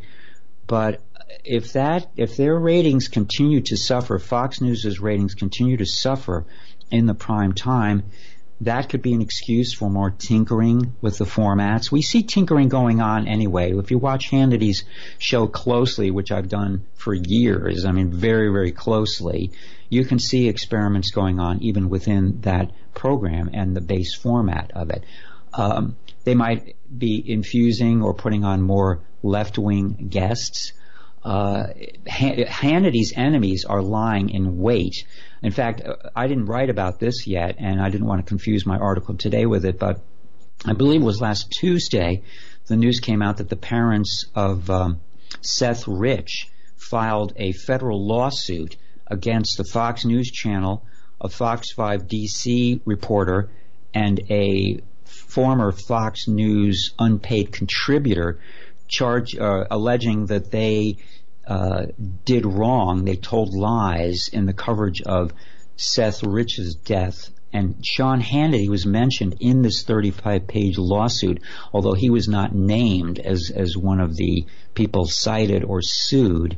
But the mainstream media jumped on that immediately, and that was black eye number 1 last week. And then black eye number 2 was all of this reporting that came out in the MSM after Shep Smith went on the attack in Time magazine against the evening opinion programming on Fox News. So, and meanwhile, Media Matters for America and probably hundreds of other left-wing, well-funded groups are out there recording, analyzing, sifting every single thing that Sean Hannity says. I mean, I know you guys have pointed out that your opponents are doing the same to you, but imagine Sean Hannity with a total number of viewers and listeners, probably 20 million or more per week on radio and TV, how they are subjecting him, the kind of scrutiny that they're putting him through, and always lurking in the wings is the threat of an advertiser boycott. They tried to ratchet that up last May and June after Sean dipped his toe into the Seth Rich story and quickly withdrew it and hasn't commented on it since. But you see it comes back to haunt him almost a year later with this lawsuit from the Seth Rich family. So, that's a new flavor. That's a new tactic, Peter. I mean, it's grab a lawyer, file the papers, tie him up in court. This is a tactic, and I can see it happening, and it really has a chilling effect on topical matters of importance, and I'm not liking this. Absolutely chilling. I mean, you can imagine in a huge corporate entity like Fox News, which is part of 21st Century Fox and Fox News or News Corp, rather, it's hard to even figure out how that whole corporate structure fits together, But I mean, there are executives there who and lawyers who do nothing but look at the landscape and worry and put the word out to their staff and on-air personnel and producers and writers, hey, be careful here.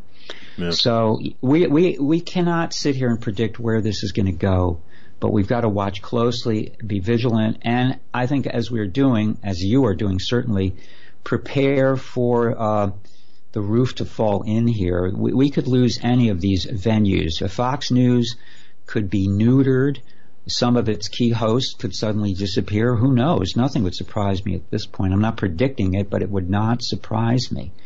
I mean, who could have predicted a month before Bill O'Reilly was ousted that the number one host in cable television news for 15 years, that is Bill O'Reilly, a cash cow for the Fox News channel, would be gone less than 3 weeks after an article in the New York Times made allegations against him. Unproven allegations which were never taken to court, but he was gone in what we used to say is a New York minute.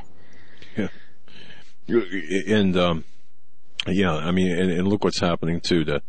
I remember last summer when Sean Hannity confronted that serial stalker. I'm not even going to mention who that person is. Right. The allegations that are out there that are designed just simply to stifle the First Amendment, to bring people down, to shut down the the hosts, and I have to believe Sean Hannity's up there on the list. Second only to the, what people would consider alt-right on the independent media platform. That's my view. They see them as one entity, Doug. Yeah. The super left, the uber left, the communists, socialists, globalists, shadow government, deep state, new world order forces that now are controlling our lives here and internationally, including the media, the mainstream media. They see people like Sean Hannity and other elements of Fox News, if not Fox News as a whole, kind of the straw man they've presented, the picture of Fox News they've presented over the years, as being one of a piece, the same thing as the alternative internet media. They lump Alex Jones in with Sean Hannity. They'll lump American Thinker in with Fox News. It's a seamless web that they are trying to weave, and they will try to take any of us down from the smallest right up to the biggest. We're all targets. So that's why we have to pull together, and it's why I've gotten involved with writing a lot about Fox News. I never thought I would to this extent. I never really desired to, but it's an important story as long as it's playing out. And you develop sources, you get your hands around the story, and you can tell the story. I did that for many years earlier in my career with other issues, including the medical industrial complex, alternative therapies, the politics of cancer. And when you report on these areas for months or years, you develop sources, you learn what's going on. You learn for yourself what's going on, and then you can really begin to tell the story. Especially as new developments occur, you can evaluate and analyze them as some flyover or a parachuting journalist can't do when they'll just write from a press release or echo each other's comments. I mean, there's very little real reporting going on today in any given area. I mean, it's a mile wide and an inch deep. So when you can really get into an area and a story that is important, it feels good to actually write about it. And it is having an impact. At the grassroots level, of people I hear from now on Twitter and on email, especially in response to these programs we do, I get comments from people.